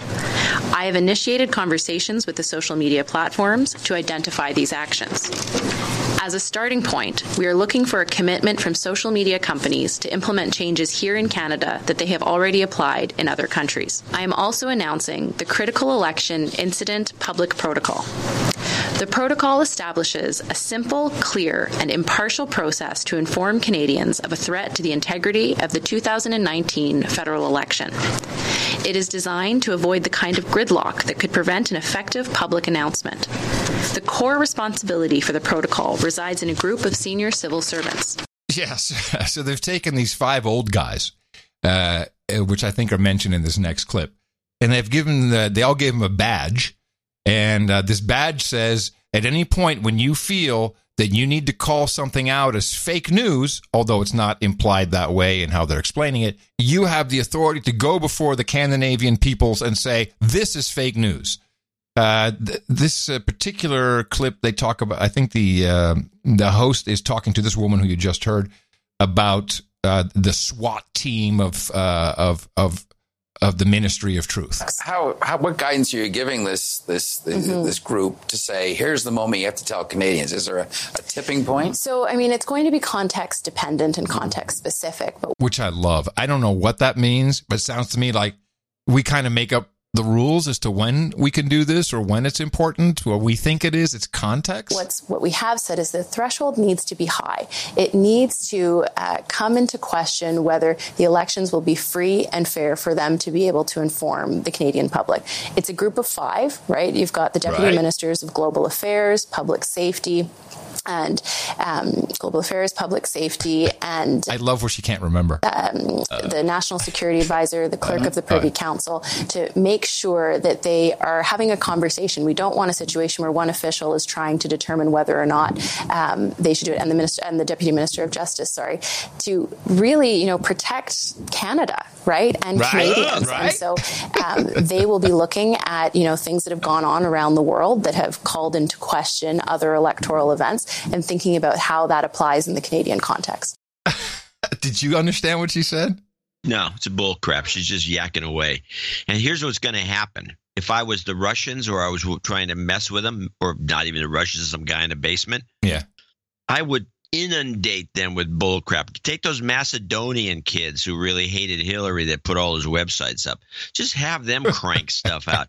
So they'd be singing, raising the flag so much that nobody would take them seriously. The obvious question is, will this team of 5 be able to invalidate the elections, or what's going to happen? Is there a point where this group or some group could say there's been so much interference this election's invalid? Well, I think what's important to note is that whatever Canadians decide, right? And let's take a step back, because one of the things that we can have confidence in is that we have paper ballots here in Canada. So if the ballot box isn't stuffed, if the results aren't tampered with, the election results are valid, right? So it's Canadians making the decisions when they go into that ballot box. What this group will be determining is if there's been a disinformation campaign or something that has so altered the discourse that Canadians need to know where this information is coming from. That's what they would be alerting Canadians to. But ultimately, Canadians are going in, marking their ballots, casting their ballots, and making those decisions. Our job is trying to provide them with the tools and the resources necessary to make informed choices. So what of course I did research this, and it sounds like a lot of gobbledygook, but the idea, from what I understand, is this panel will be able to say that news story is fake news. So they become the news guard. Here we have commercial companies like Publicis, the actual advertising agency, running the news guard browser extension to tell you if something's fake or not. They're just doing it to make sure that no ads from their clients run on anything that's controversial. That's why they're behind it. In this case, they're taking one step further, and they're allowing this panel of 5 to say, that's fake news. And that's taking it a little further than we've done. Yeah, this is going to be a fiasco worth following. That's exactly what I was thinking. Fiasco written all over it. It does. Let's see how good, we hold Canada in high regard here. They've got their prince. Pretty much in the same regard we hold Venezuela. Oh, well, hold on. In that case, when Maduro comes out to play, we'll send in the CIA. Venezuela is our cash cow. You will lose, so give up now. Nice. Chris Wilson.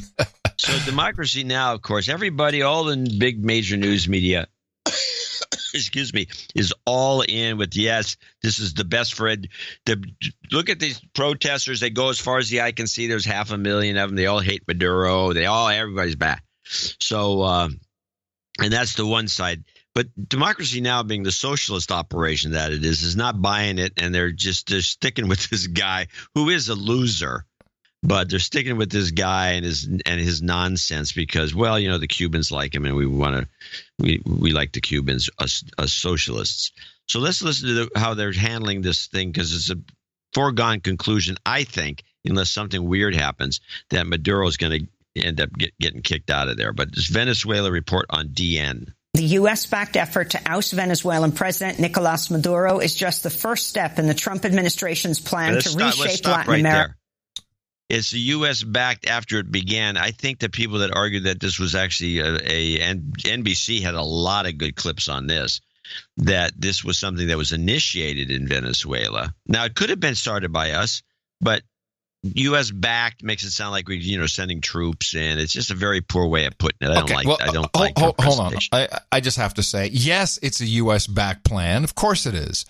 It appears to me that the Venezuelan people like our plan, but to say that this was not a complete U.S. plan, that this guy is not, the Guaido is not our guy from George Washington University. Looks like Obama's obviously our guy. Yeah, stop. Listen to this. A military helicopter passed overhead, but the security forces kept their distance. Speakers told the crowd this was a moment of history, a moment of hope for Venezuela. Beaming on stage, the man many now look to as a savior, Juan Guaido, already being called Venezuela's Obama. He's a powerful symbol, but an untested leader. I heard that first right here on this show. I heard it from you. Yeah.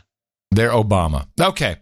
Okay, well, here's their Obama. Anyway, okay, we'll just let it slide one way or the other. But it is U.S. back now, but these guys aren't. What you just heard there is not the same as what Democracy Now! Is feeding us. No, I understand. And it's not feeding us. It's only feeding you, John. It's feeding the socialists and the 10 listeners. I make it 11. Has AOC ever been on that show?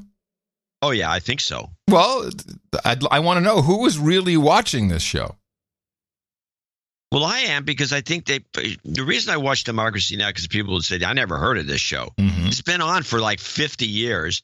It is always left-leaning. It's been on for a long time. When we first started doing these clips on our show, I was bitching about Amy, a decade ago, about how she never combs her hair and she doesn't use any makeup. The important things of television production, as you should.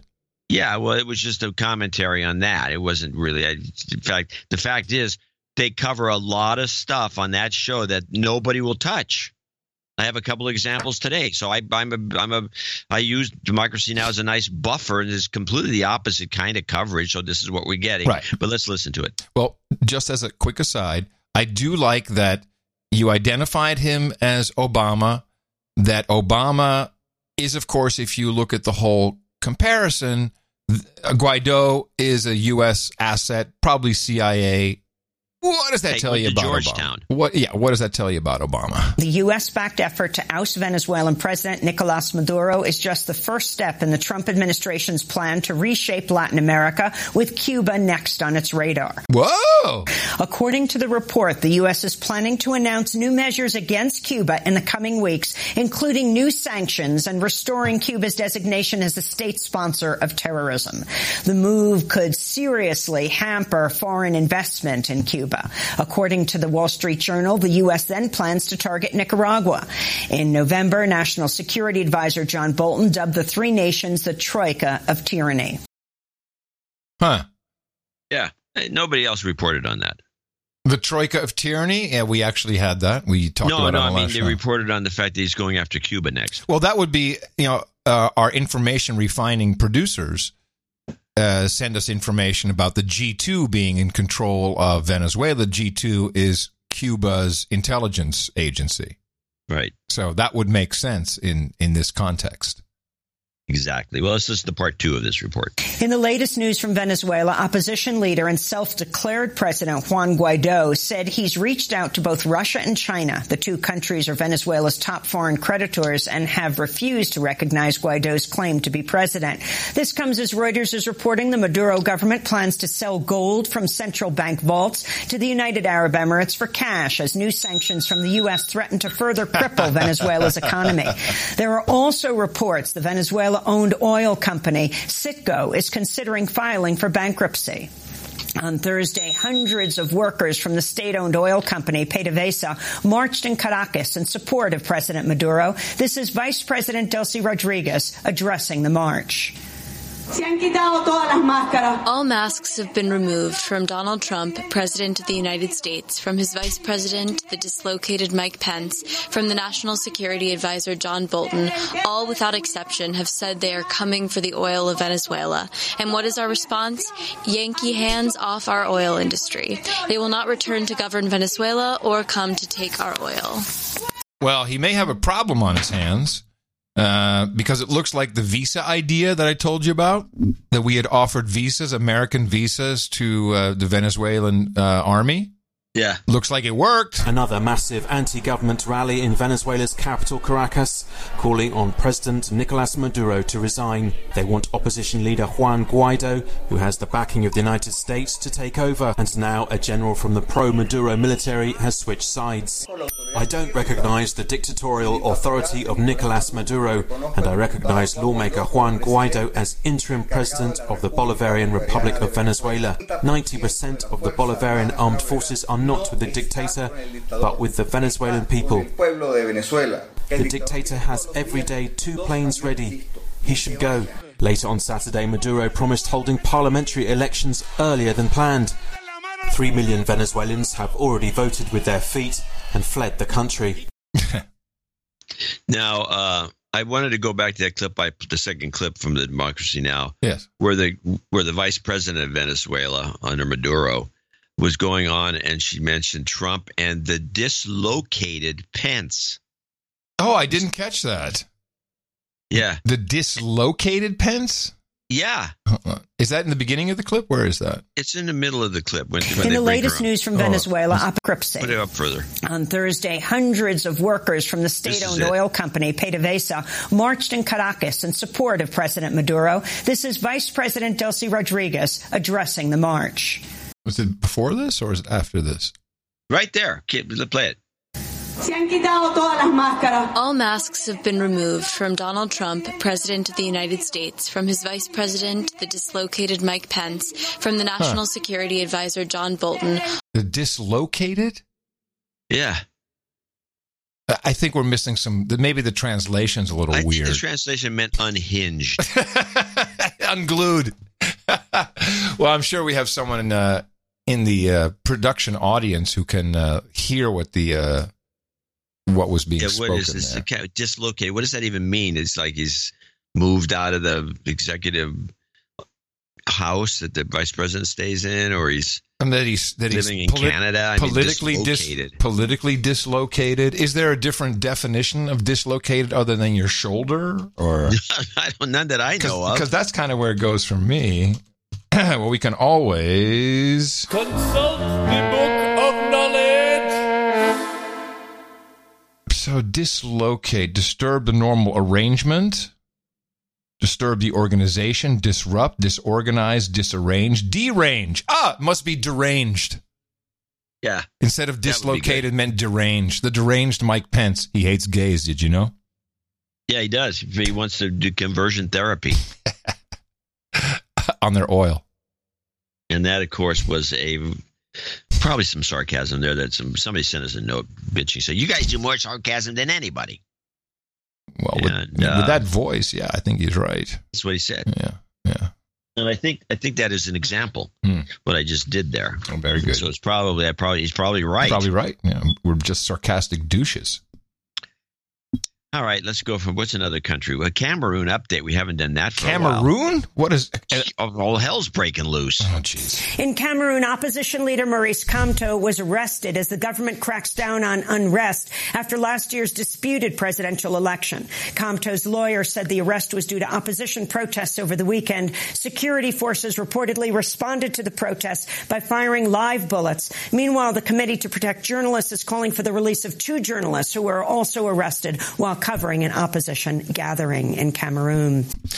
Well, there's now 900 dead in the Democratic Republic of Congo, and that's not from Ebola. That's just people who are pissed off about the elections. That's still there. Now we don't have much news. These elections cause a lot of problems. I'm wondering if maybe the whole idea of the democratization of the world is really just to create these murders. So the elections are rigged. Well, Spain, be careful. Madrid has seen big protests. Spanish pensioners were on the streets of Madrid on Saturday to demand better public pensions. The protesters say... And by the way, they're all wearing yellow vests. Or not all, but a lot of yellow vests showing up here. Increases have been too small and should instead rise at the rate of inflation. They were joined on the march by taxi drivers, who've also been on strike for nearly 2 weeks. Our parents and our elders are supporting us economically so we can continue this fight to end job instability, the flight of money from our country, and the corrupt politics we've seen over the last 25 years. Spanish Prime Minister Pedro Sanchez has offered a 6% increase, but pensioners are holding out for more. They've allied themselves to Madrid's taxi drivers, who are on strike in a separate protest over regulation for ride-hailing apps like Uber. And then, did you hear what they were doing, these taxi guys? No. The taxi guys, they take like 1,000 taxi guys, and they'd get on the main freeways. Yeah. And just stop, abandon 1,000 cars there, nice. lock the doors, and close them, take their keys, and walk. I got to tell you, I kind of understand it. It's got to be the same anger I'm feeling with these damn Uber scooters. It's just the whole thing is just annoying. Everything about it is annoying. I'm starting to become a real grouch about it. Well, I mean, there were regulations. I mean, this is one of those examples. The thing is, it's an attack. It's because they come in and they just do it. That's the problem. It's like immigration. Funny you say that, because I have a comparison there in a minute. But that's really what is the most irksome, is they just drop the service in, drop it on top of a city and say, well, here you go. And then, it's always beg for forgiveness. And then they leave after everybody's hooked, like a drug dealer. It's a very typical Silicon Valley model. And, so now the same thing. Now Austin is talking about 17,000 scooters and bikes in downtown Austin. And last night, Tina and I, for the first time, I did this with her. We were walking up the street, and there's a scooter, an e-scooter, parked just right across the path of the sidewalk, obstructing walking. And so I walk up to it, and I take it to the curb, and I hurl it into the street, and just kept on walking with my girl. And it felt oddly satisfying. Well, good for you. No, if I'm doing this, then other people are going to get really aggressive. You're pretty calm. I'm a pretty calm guy in general, yeah. Yeah. Now, in the Netherlands, just like in Belgium, the kids are now truants. There was a massive truancy because, of course, they're saying, hey, it's only it's an hour and a half away. Hey, the Belgian kids, they got the 3 weeks off of school. We're going to, protest climate.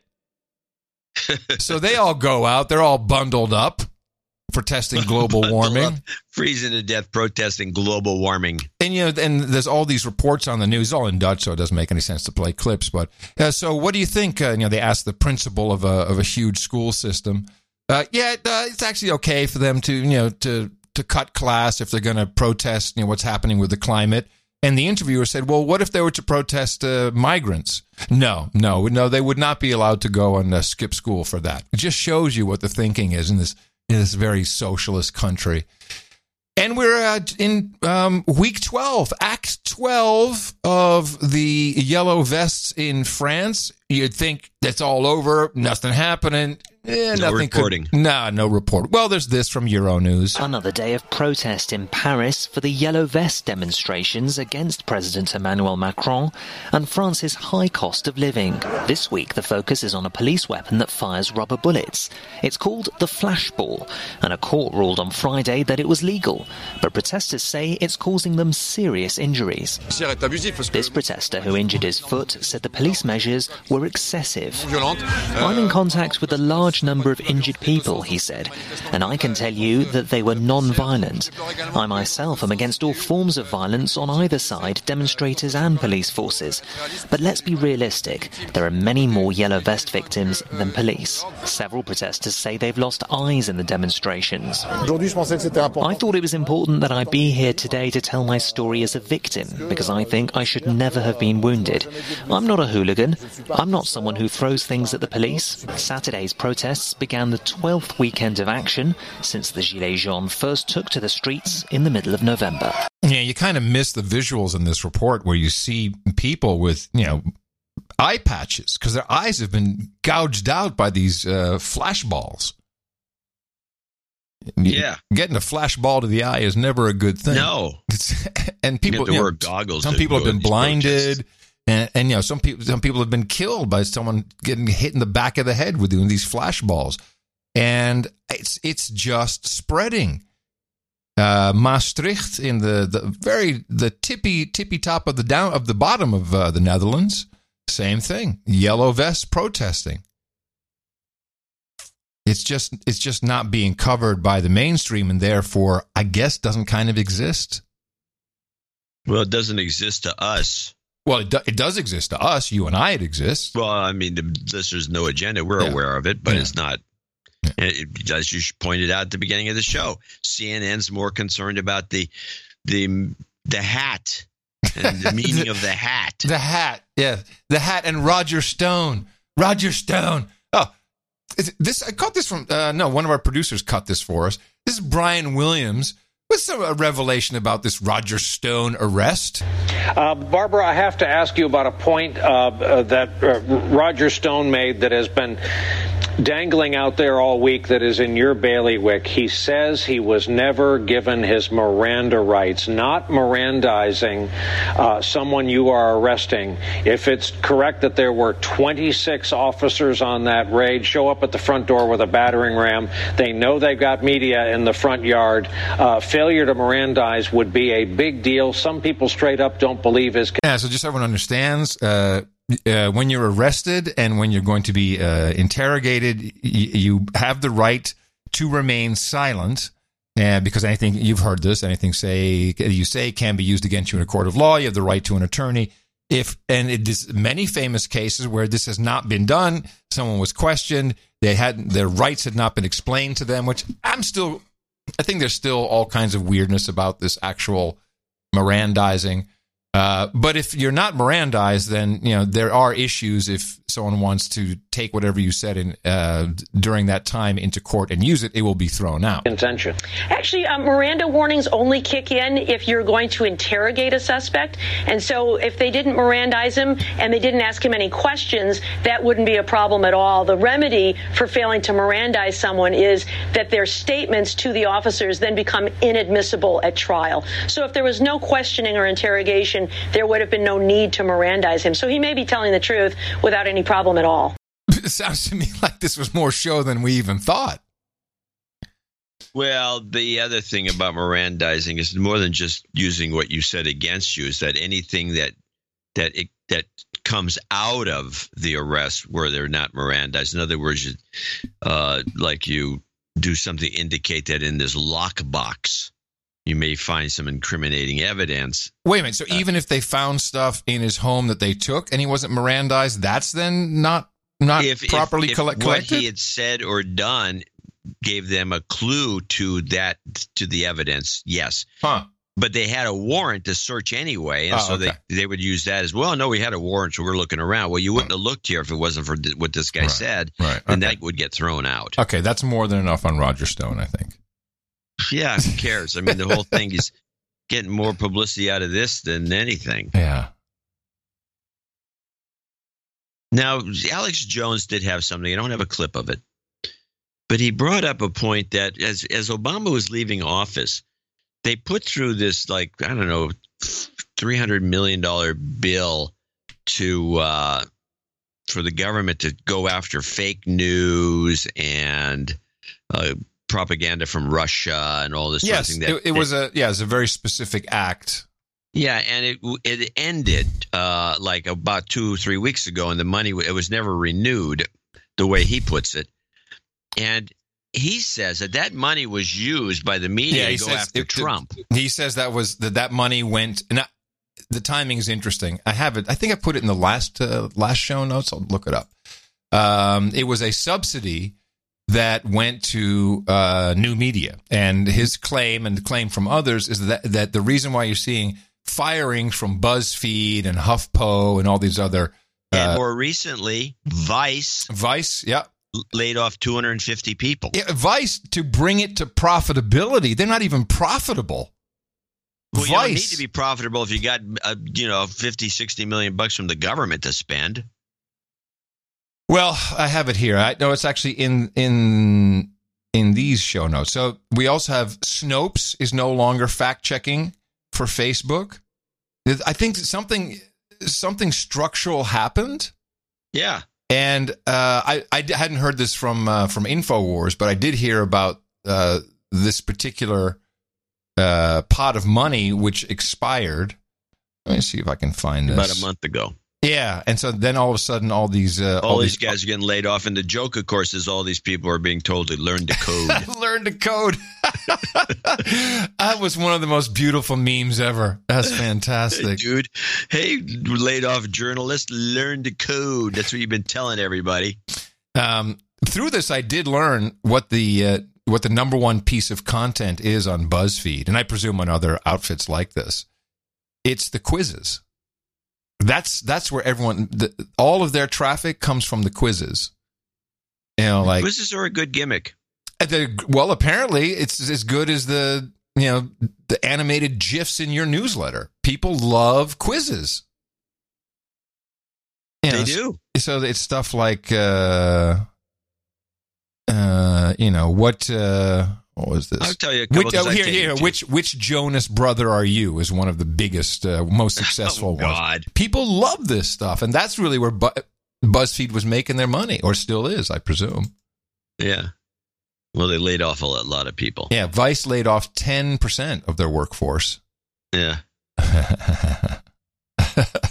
Learn to code, man. No, you cannot monetize the network. That is my mantra, and I am sticking to it. I'm going to show my support by donating to No Agenda. Imagine all the people who could do that. Oh, yeah, that'd be fab. Yeah, on No Agenda in the morning. And we do have a few people to thank, starting with Sir Marcellus from, I don't know where he is. He wants stock tips, he says. We don't do stock tips. Yeah, I got a stock tip. Nokia. Nokia is an old stock keep tip. your eye on You can't legally give stock tips because what happens, you give one and this guy loses money, he can sue you. So don't even think about giving stock tips. Okay, it was just, I'm sorry. You're so Sir Marcellus, $165.16. No, there's a whole rigmarole involved with giving stock tips. Okay. Well, I'm not giving a stock tip. It was being sarcastic. Ah, you sarcastic bastard. You have to read between the lines for stock tips. Dame Elizabeth, Poughkeepsie, New York, $131. Sir Marcellus is $165.16. Hold on. She has something to say here. On January 31st, my husband, Sir Big Johnson, we know them all, made a donation that was special to me. For me, show day was not only my birthday, but an exciting job interview for me. For some reason, his note didn't make it to you, so I didn't get his special job karma. But I did get the birthday shout out. Turns out both of us could use job karma as we're both waiting to hear on job propositions. Please help us out. We need your show now more than ever. It's Dame Elizabeth and Sir Big Johnson. They get that right away. Jobs, jobs, jobs, and jobs. Let's vote for jobs. You've got karma. We break for knights and dames. Anonymous in San Francisco, $113.33. We're going to put some job karma at the end of the thing for him because he sees the Google bus going by his house every day and he works for some utility. Wouter Janmot. Very good. In Amsterdam, 11090. No jingles. Well, you're not going to get them. Sarah Perry sent a note in. She's from Hanson, Kentucky, $110. Different Sarah. We have a lot of Sarahs. But I felt that I needed to read her note. It's very well, a nice note. This came in $110.20. I listened to No Agenda 1102, Killer Crickets, and was somewhat triggered. I'm from Kentucky, not New York. The government, in its infinite wisdom, gave each state 50, not 57, a two-letter identifier. When it first went into effect, the small town in Hopkins County, White Plains, Kentucky, KY, and the bigger city, White Plains, New York, were mixed up a lot. On a map, Kentucky is between north and south, but for me, I'm southern. The Yankees burned our Hopkins County courthouse during the War of Northern Aggression, as the South would say. I think they should apologize for burning down our courthouse, don't you? And then they stole your White Plains? But no apology. And today, some of it are at it again with the destruction or removal of our monuments. Is there fear the South will rise again? Yeah. Sarcasm. In closing, I would like to request a health karma for Davis Lerman, who was diagnosed with lymphatic cancer. Oh, well, we don't. We have a different kind of karma for that. Can I do this? Yeah, of course. Yes. Yeah. You've got karma. John Robinet, $100. Matthew Cole Perricone, $100. He loved the song, the Roger Stone, Like a Roger Stone song, which was in the last show. It's quite funny. Yeah. Douglas Engstrom, $100. He says there's a portion of my overtime due to the polar vortex. He's a railroader from Pennsylvania. Go Vortex. Go Railroads. Yeah, thanks. Baron Latikin, $100. Sir, a dude named Ben, Knight of the Help Desk, 8086. Thank you. What kind of Professor Anonymous in Fullerton, California, 77.77. Please don't use my name. No. Hold on. I've been listening to your... read this. Professor. It's interesting. Read this. Yeah, I've been listening to your incredible podcast for less than a year. Working in a California university is welcome respite. It's a welcome respite from the insane liberalism that surrounds me. For now, let's just say this. A lot of what's wrong is academia's fault. We are brainwashing America's youth. First, it was feminism and Marxism, now an almost religious blend of cultural Marxism and identity politics. It poisons everything, and our graduates go on to staff the BuzzFeeds of the world. Oh, my. Much more later. Clearly, this Professor Anonymous has no tenure. Maybe not. Well, if he does, then I think it's his duty to stand up and say these things. No. You can lose tenure, you know. Oh. It's not like we're set in stone. What kind of bogus racket is that? I thought tenure, the whole idea is you're tenured and you can speak your mind. And you'd think that's like being a fellow at IBM. Yeah. You still get fired. Oh, okay. Paul van de Cordelaar and IJmuiden in the Netherlands, 75. He's going to be a knight, I guess. Well, let me read this. Only one day until knighthood, but couldn't wait any longer. Your sarcasm piece on Ben Shapiro was excellent. I actually listen to Ben's show often. Yeah, a lot of people do. And we also said that he's not wrong. I couldn't figure out why sometimes I miss out weeks. You nailed it on show 1108. I had the same issue with other podcasts, by the way, but not with No Agenda. What a great show the two of you make. One of the last shows of 2018, John said, all we do is talk about the news just a bit more in depth. You were selling yourself short there, John.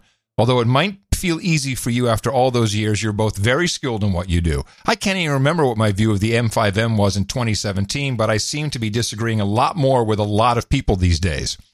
Apart from all the deconstruction you do, the show brings me lots of laughter, sometimes attracting strange looks from people around me. Yeah, that's how it starts. For my knighthood, please knight me, Sir von Cordelaar, fish head of the lowlands. Mussels and mayonnaise would be appreciated at the round table. Thanks for all you do. I hope this will be a good donation year, so all you douchebags that are still listening for free, chip in.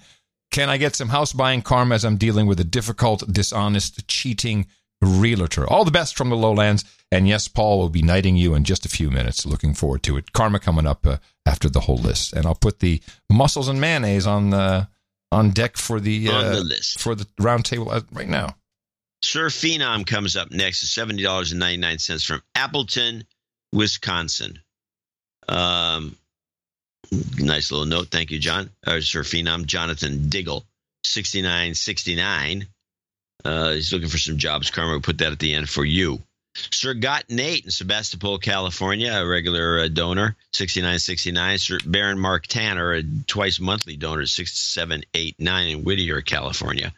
Alex Perkins in Alexandria, Virginia, $6,006. He wants to donate for show 1111, which is also his birthday. We're giving you the birthday call out today. Yeah. Sir Gabe, $60. Nicholas Oman, $55.55. Alex Gates, $55.45. And another dude named Ben.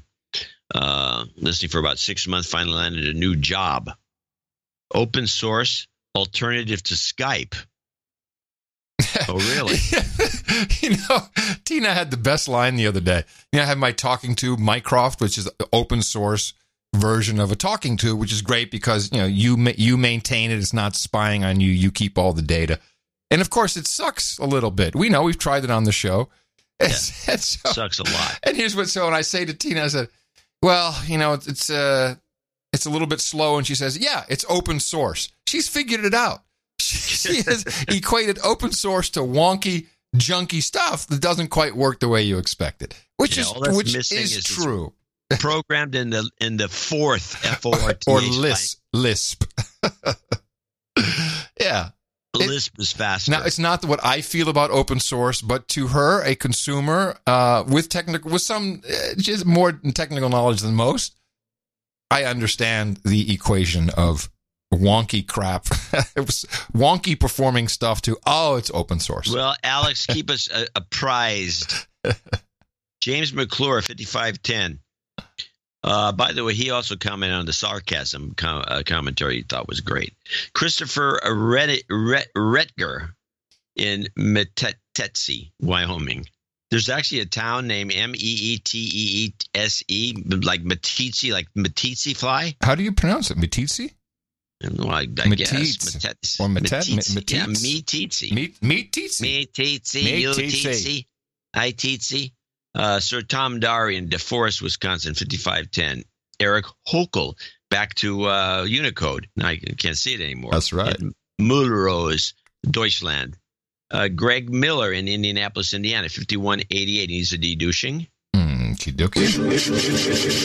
You've been de-douched. Sir Loud Pipes, 5008. Hold on a second. This Greg Miller.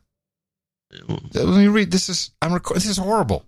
Oh. I requested de-douching. It's been a while since I donated, probably under my old email address. I used to listen with my son, a metal drummer, who was shot and killed delivering Chinese food in 2015. This is horrible. That's terrible. And I also like some cancer karma for my friend and coworker, Lara. And he's in the troll room, probably right now as we speak. I'm going to give that. I'm fighting cancer. You've got karma. I'm fighting it. This is the kind of thing that will drive people nuts, which is, I believe, part of random number theory.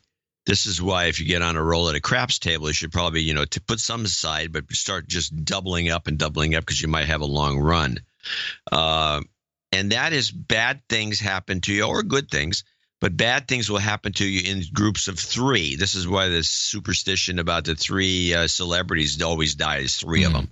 And it's a it could be 4, it could be 10, but it's always a grouping. And it really takes a lot of people out of the game because they have a bad thing happen to him. The son death is terrible. That's horrible. And now he's got then his co-worker's got this issue, and it's saddening. And so that, I would expect to try changing something in your pattern of behavior. Yeah, but I don't think you can stop the Well, power here's of what I three. think. I don't believe that's true. It's like, for example, if you're at the craps table and you think there's a roll going on and we're just going to run it, just get away from the craps table. That will stop it. Here's what I do. When I get a speeding ticket, and I only get them once in a while, I change all of my driving behaviors for at least a month. Because I noticed is when I was younger, you'd get a ticket, then you get a ticket the next week. And you get bang, bang, bang. You get 3 tickets all of a sudden. How many tickets have you? I don't think I've gotten a ticket in 30 years. You don't go fast enough. I don't have that swanky Lexus, 30-year-old Lexus to tootle around in. They're probably pulling you over just to make sure you belong on the road. Hey, what are you doing driving a crabbed Lexus? Hey, we can't track this car. How old is this thing? Yeah, they can't track it. That is the absolute that's the feature of the car. It's not trackable. All right, onward. Sir Loud Pipes with 5008. I just mentioned the random donation addition to is monthly. And now the following people are $50 donors, name and location. Scott Knight in Las Vegas, Nevada. Eric Brown in Gloucester, Massachusetts. Sir Uncle Cave Bear, or Buddy Uncle Cave Bear. Thanks for working on Super Bowl. And he did the art for the last show. We appreciate that. Yeah, he's on a roll. He's thanking us for working on Super Bowl. Oh yeah, it's so hard for me to work during a major sporting event.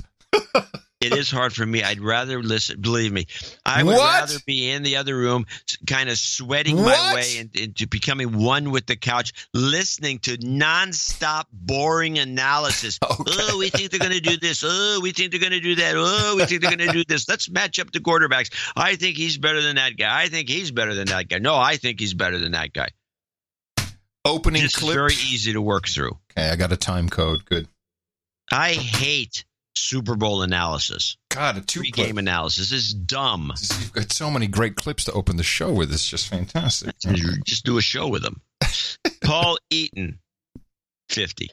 These are all $50 donors. Robert Drykeson, Roy Pingle, Jeremy Cartwright in Rockford, Illinois, Andrew Oxenham in Santa Ana, California. We got to do another LA meetup. Bradley Ledden, 50 from Parts Unknown. Sir Brian Watson in Raleigh, North Carolina, a regular. Sir Brett Farrell, a regular in Oklahoma City. And last but not least, another regular, Jason Deluzio in Chatsford, Pennsylvania. I want to thank all these folks for supporting us, making the show possible, and contributing to the production of show 1109. Yes, thank you very much. Also, everyone who came in under $50 for anonymity, or you're on one of our subscription programs. Also wanted to mention that Nicholas Oman wanted jobs karma for his wife. We'll throw that in. Good news from Greg Miller. Well, good news. He was in the chat room. He said the gangbanger from Jersey who killed his son has been rotting in jail. So that's some solace. Just to complete that story. Well, I want to also thank Andrew Jones, the Baron of America's Mountain. Yes. He sent me a huge bag of sorghum flour. Ooh. From the Good Slaves of Colorado Springs. He says, once John discovers the best method of preparation, can we get a pairing of mac and cheese with a side of sorghum? Oh, my goodness. For the slaves, not the round table. That sounds good. Not for the round table. I think it's, I'm looking into it. It looks like you can just make it a straight one-to-one substitution with wheat and a lot of things. Now, can you make sorghum sourdough with the sorghum flour? I don't see why not. I'm curious how that would taste. I don't know how it would attack the sorghum.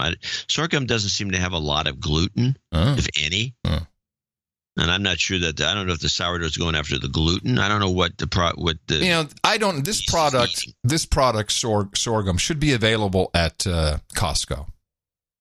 They should carry this. I would think so. I mean, it's the number 3 grain in the world. Except no one knows about it here. We won't even eat horse. And a horse is very edible. It's very good, very tasty, delicious. Very tasty. I agree. So thank you all very much. Nice showing today. It's highly appreciated. This is our value for value system, and we have many ways for you to contribute. We have our artists. We have people who make clips. We've got a ton of great mixes for today's show. I'll just give you the credits right now. We've got, Sir Chris Wilson from Australia, Tom Starkweather and his partner Alex. We got Gary, and UKPMX is back, coincidentally with a mac and cheese mix. And that would be an audio mix, not a sorghum mix. So that is coming up.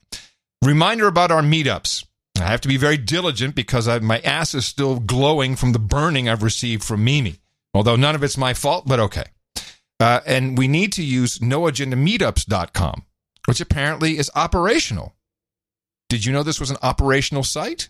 Yes. It was done by one of the friends of the show. Well, I didn't know this, but that's where we need to be doing our meetups, and hopefully the following 3 will be listed there. If not, they should be sometime this weekend. First one is Des Moines, Iowa, February 22nd. Details still being fleshed out. Actually, Mimi and the guy that's organizing it in Des Moines got together, and they found a brew pub that's perfect. Good. That's Tattinger, I think. Is that Brian? No, I have to look it up. Something. March 2nd, Austin Beer Works in Austin, Texas at 3:33 p.m. 33 seconds. That's right. This will be the big one. I'm looking forward to it. And then March 3rd, I don't know if this is on noagendameetups.com, but it has to be. DC Girl, as far as I know, is the instigator of it'll be the Arlington, Virginia, but it's also the Maryland and the overall Spook Meetup. March 3rd in... a spook meetup. Yeah, it's a spook meetup. A spook up. Cafe Pazaiolo in Shirlington. It'll all be in the show notes, but also make sure you check noagendameetups.com. And I believe that DC Girl went to George Washington University. Okay. That's different than Georgetown. Now, George Washington University, I think, is also important. Oh, they're probably all spookers. Yeah, well, but we love DC Girl. She's everywhere. Well, good. We need people like that. she said, keeping track of the show to make sure we're not going off. She's in the troll room. She's in the troll room going, I did go there. It is a spook university. I spotted a spook. Yeah, sure. Okay. Yeah, there's probably a lot of spooks there, and she may be one too. Well, we hope so. Yeah, we do. We hope so. Yeah, we're on the good side of the spooks. And the dude's name, Ben. We're going to survive the apocalypse, everybody. Somehow. Thank you again for Unless contributing. Some rogue doesn't like us. Remember, we have another show coming up on Thursday. We'd love for you to join in and support us any way you can, particularly if you can do it financially. Go to Dvorak.org/NA. Needed Karmas. Jobs, jobs, jobs, and jobs. Let's vote for jobs.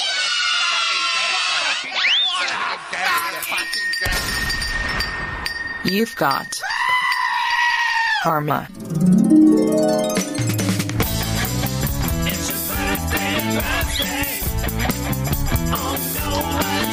And here we go I got a new month. It's the 3rd of February, 2019. 2 birthdays on the list. We got Sir Woody of the Falls, who turned 72 yesterday, and he still reads the newspaper without his glasses. And Alex Perkins celebrates on the 10th. We say happy birthday to you from everybody here at the best podcast in the universe. 2 knightings on deck here, so... Ow! Let me get the sword first. There we go.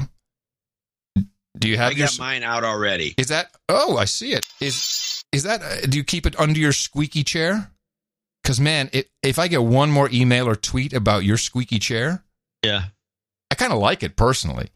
Well, the more they complain, the more we keep doing it. That's right! And that's why we like Rob van Dijk, and Paul van Cordelaar. Wait, the Dutch Knights are in the house. Well, thank you very much, gentlemen, for your support of the best podcast in the universe. The amount of $1,000 or more. I'm very proud to pronounce the KD with the following titles. Sir Bob of the Clueless Country and Sir Van Cordelaar, Fishhead of the Lowlands. For you, we've got mussels and mayonnaise, cookies and vodka, hookers and blow, rent boys and Chardonnay, Dr. Pepper and a quick handy, organic macaroni and plasticizers. We got harlots and handall, Rubenesque women and rosé, breast milk and pablum, ginger ale and gerbils, bong hits and bourbon, geishas and sake, and mutton and mead.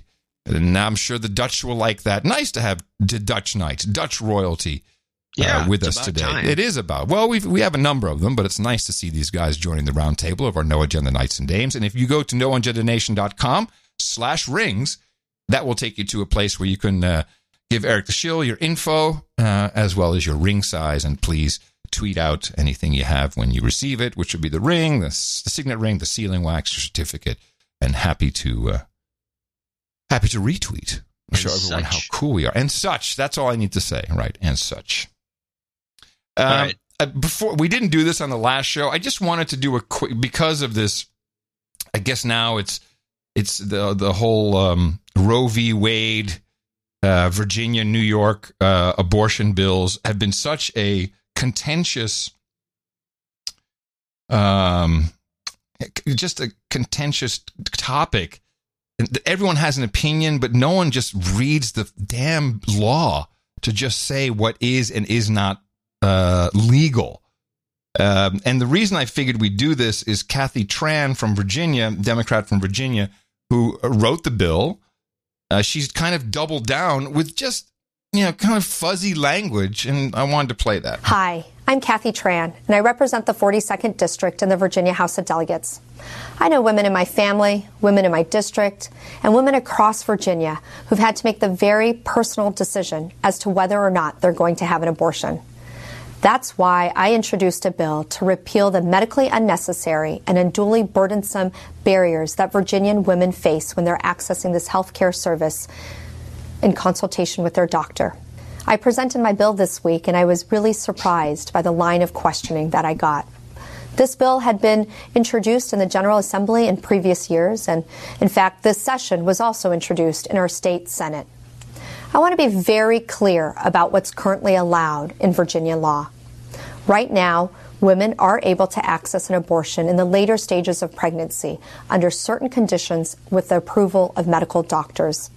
I've done nothing to change that. What I have done is try to make sure that women are able to make these decisions and access these services in a timely manner.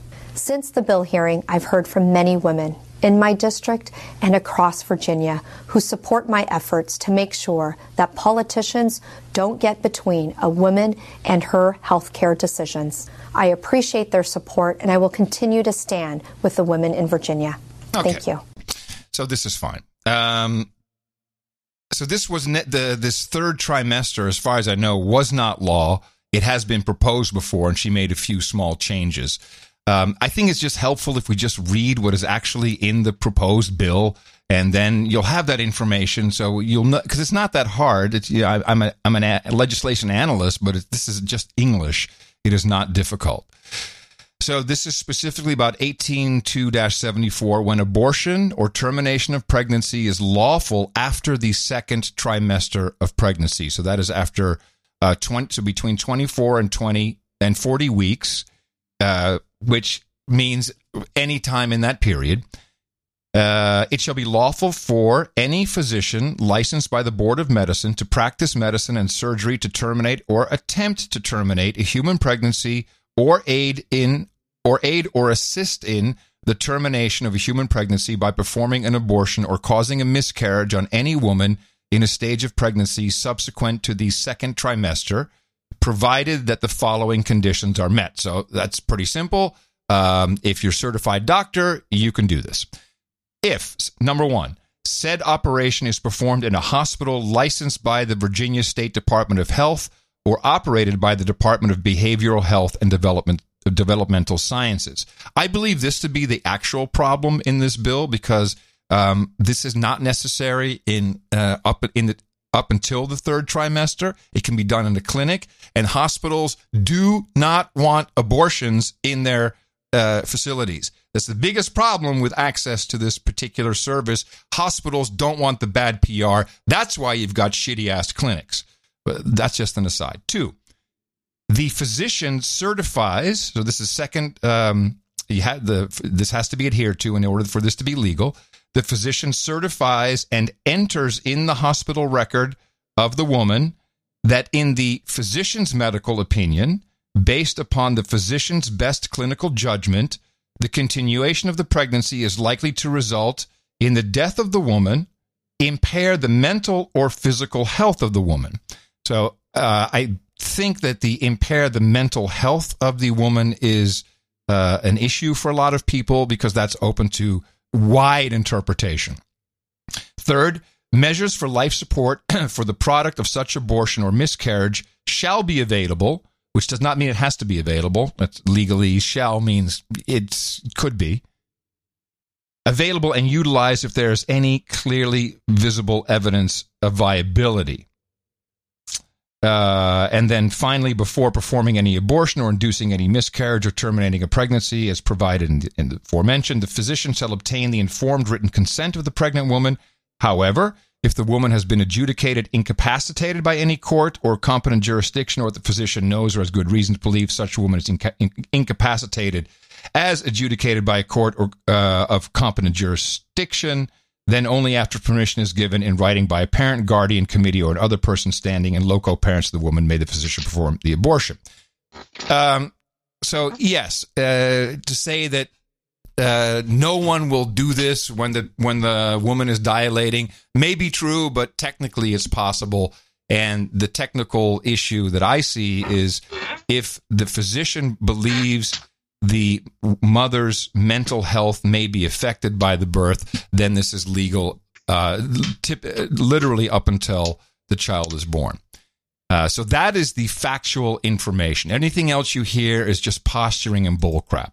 I have two things to say personally. One, Tina and I met through the Ronald McDonald House. That's where we met, and I've been a supporter of Ronald McDonald House for a long time.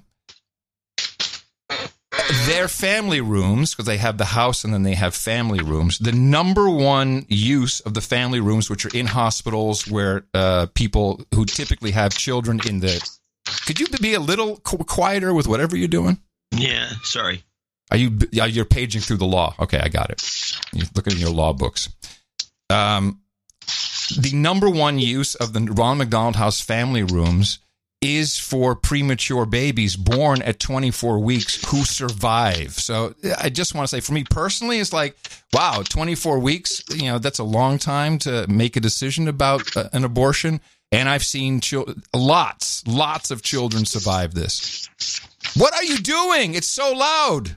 It shouldn't be. It is really loud. I'm looking for some paper. Second thing I'd like to say, I hope you're with me. I'm listening. I personally feel that as a parent, you should be able to kill your child up until they're 13 or 14 because they can be assholes. Sarcasm. Yeah, there's my sarcasm. The guy's right. Yeah. Damn it. So that's all I got. That's the law, and anything else anyone says, any posturing, the physician who was, the governor who was now he has a bunch of other problems. The governor's in trouble. He was a little disingenuous. He was only talking about physical deformities. But yeah, that's the law. That's all there is to it. It's in the show notes. You can print it out. You can take it along. Someone has an argument. You say, here's what the law says. That's all you got to do. Everything you hear is just a bunch of dickheads, typically men, by the way, who know it better, including the governor. Well, that doesn't preclude the woman herself when she gave testimony and pretty much said the baby could be half born and they have to kill it. That's true. Yeah, it's true. That's my point. That's my point. It's legal. Yes. Yeah.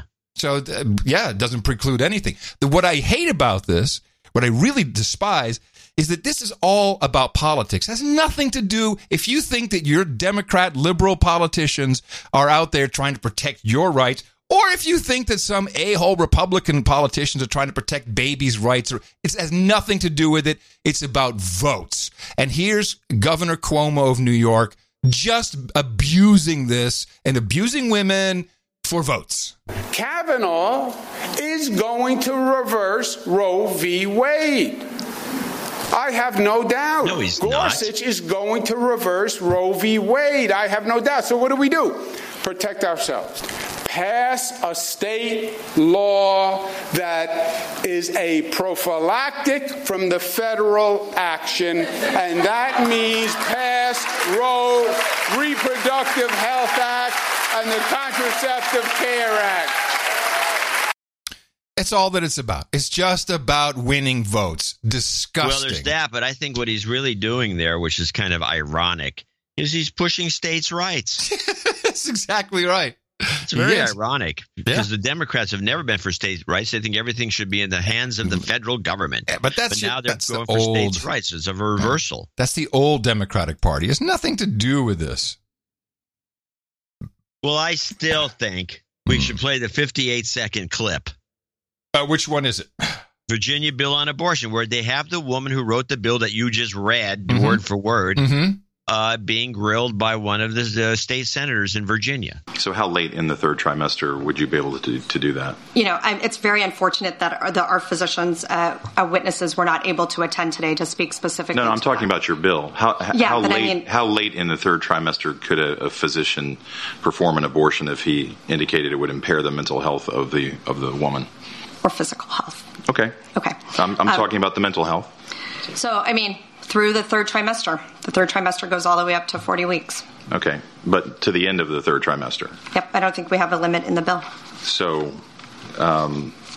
where it's obvious that a woman is about to give birth, she has physical signs that she is about to give a birth, would that still be a point at which she could request an abortion if she was so certified? She's dilating. Mr. Chairman, that would be a decision that the doctor, the physician, and the woman would I understand make that. I'm asking if your bill allows that. My bill would allow that, yes. Yeah, exactly. I'm all for it. I just like it televised. I want it televised. I want our executions televised. I want all of this killing people should be televised. Let's be honest about it. It's not sarcasm. I've said this for years. Televise it. Let's see if we all like it.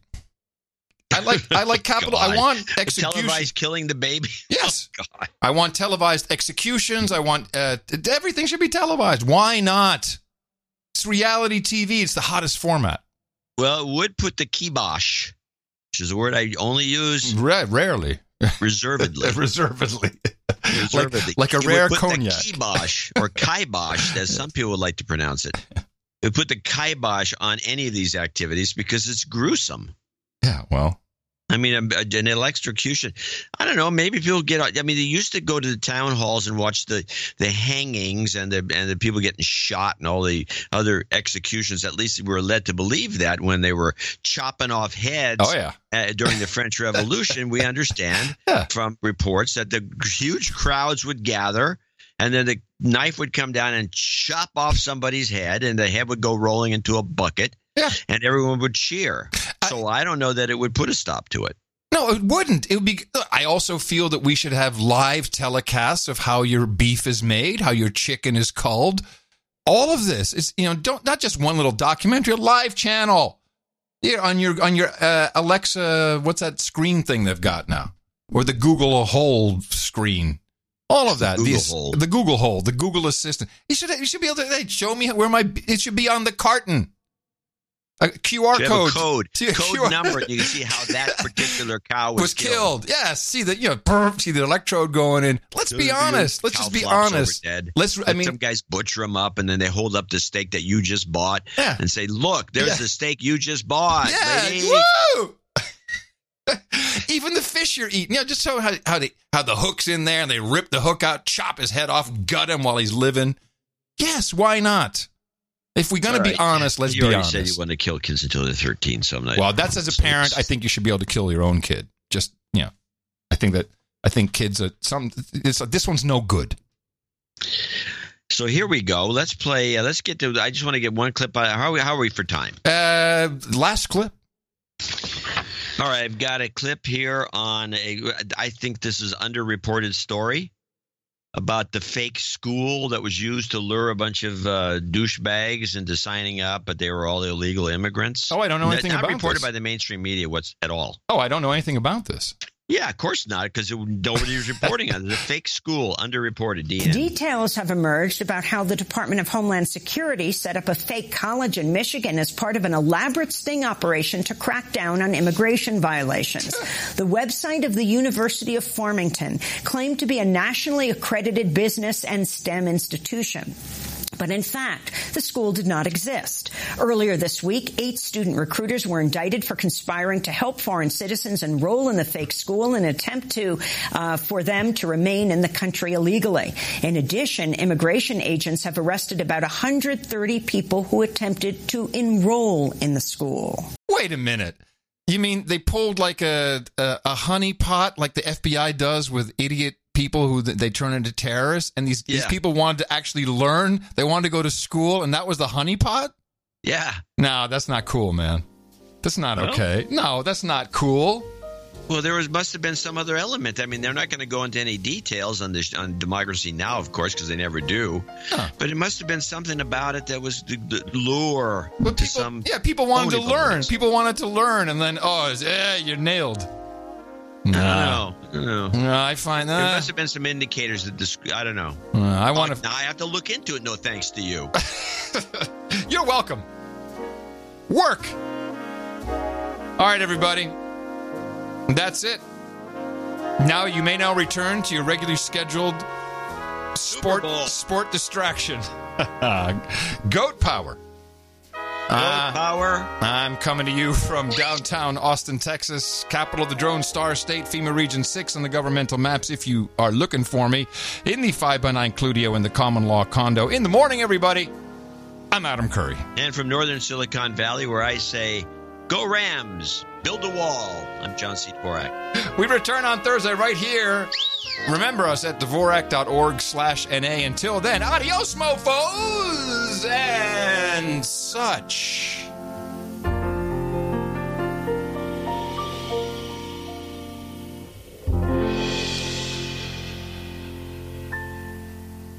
Mac and cheese.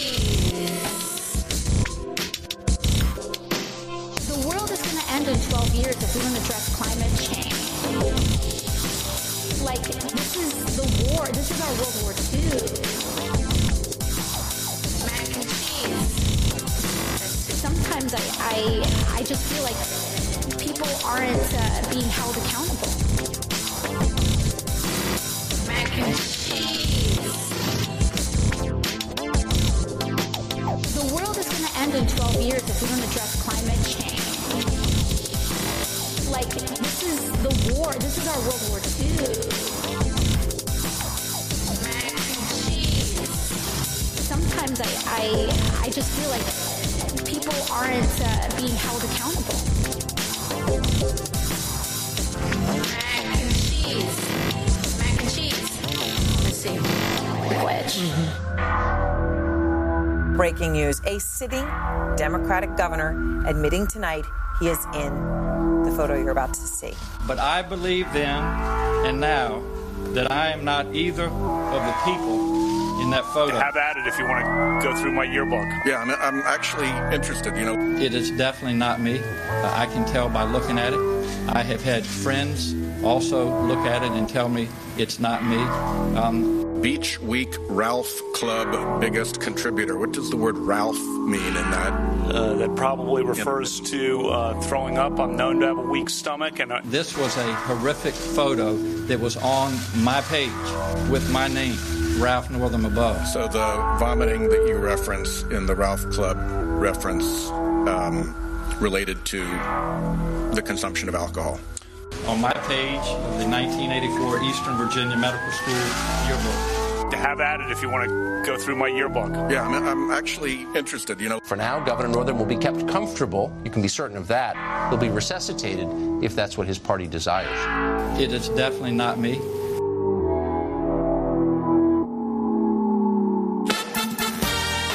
Either you stand with the forces of freedom or you're in league with Maduro and his mayhem.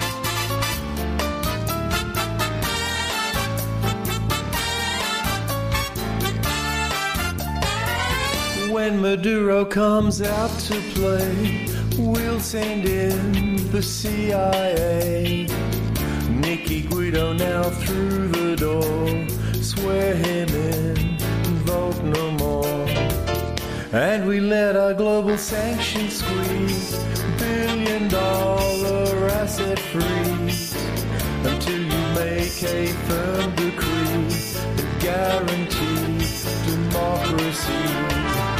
You You don't want another civil war or us funding a military coup. You'll be worse than Mozambique by the end of the week. You can see that we know everything long before it begins. Venezuela is our cash cow. You will lose, so give up now. God, this is so evil. It's great. It's evil. It's just evil. And yeah, but what's the evil part? Oh, just how the world works. Well, it's nothing new to us, but if people really understood, just take a random college kid. He said, hey, this is actually how it still kind of works. Where are you from? BBC. Here's another beauty. I have a feeling it's going to be beautiful. I hope that we're able to get everybody in a very big and beautiful room and do a new treaty that would be much better. And we're going to have that big, beautiful door in the wall. He wrote me beautiful letters. To me, he's not lying Ted anymore. What is he beautiful, Ted? One of the things that we will discuss is the purchase of lots of beautiful military equipment because nobody makes it like the United States. And at the very center of that plan is a giant, beautiful, massive, the biggest ever in our country, tax cut. It really could be a beautiful, bipartisan type of situation. We had the most beautiful piece of chocolate cake that you've ever seen. And I noticed all that beautiful barbed wire going up today. It was barbed wire used properly can be a beautiful sight. Reluctantly, John Podesta declines. Hillary's going to be running this time. Campaign news flashes, the posters go up. Churning and burning, she's going for Trump. She deftly maneuvers and muscles her rank. Corporate donations and funding from banks. Reckless and wild, the media fawns. The DNC yields, she maneuvers her pawns. As they speed towards the finish, the opposition goes down. Others give up and they get out of town. The White House is hers, except for one man still slamming and scamming as long as she can. The sun has gone down and the moon has come up. And last election clearly was stolen by Trump. But she's driving, conniving and changing the terms. So she'll be the president, a job for which she still yearns. She's going the distance. She's going to lead.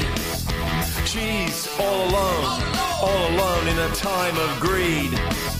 Because she's scheming and memeing, collecting each dime. She's fighting and biting, lying all the time. She's going the distance.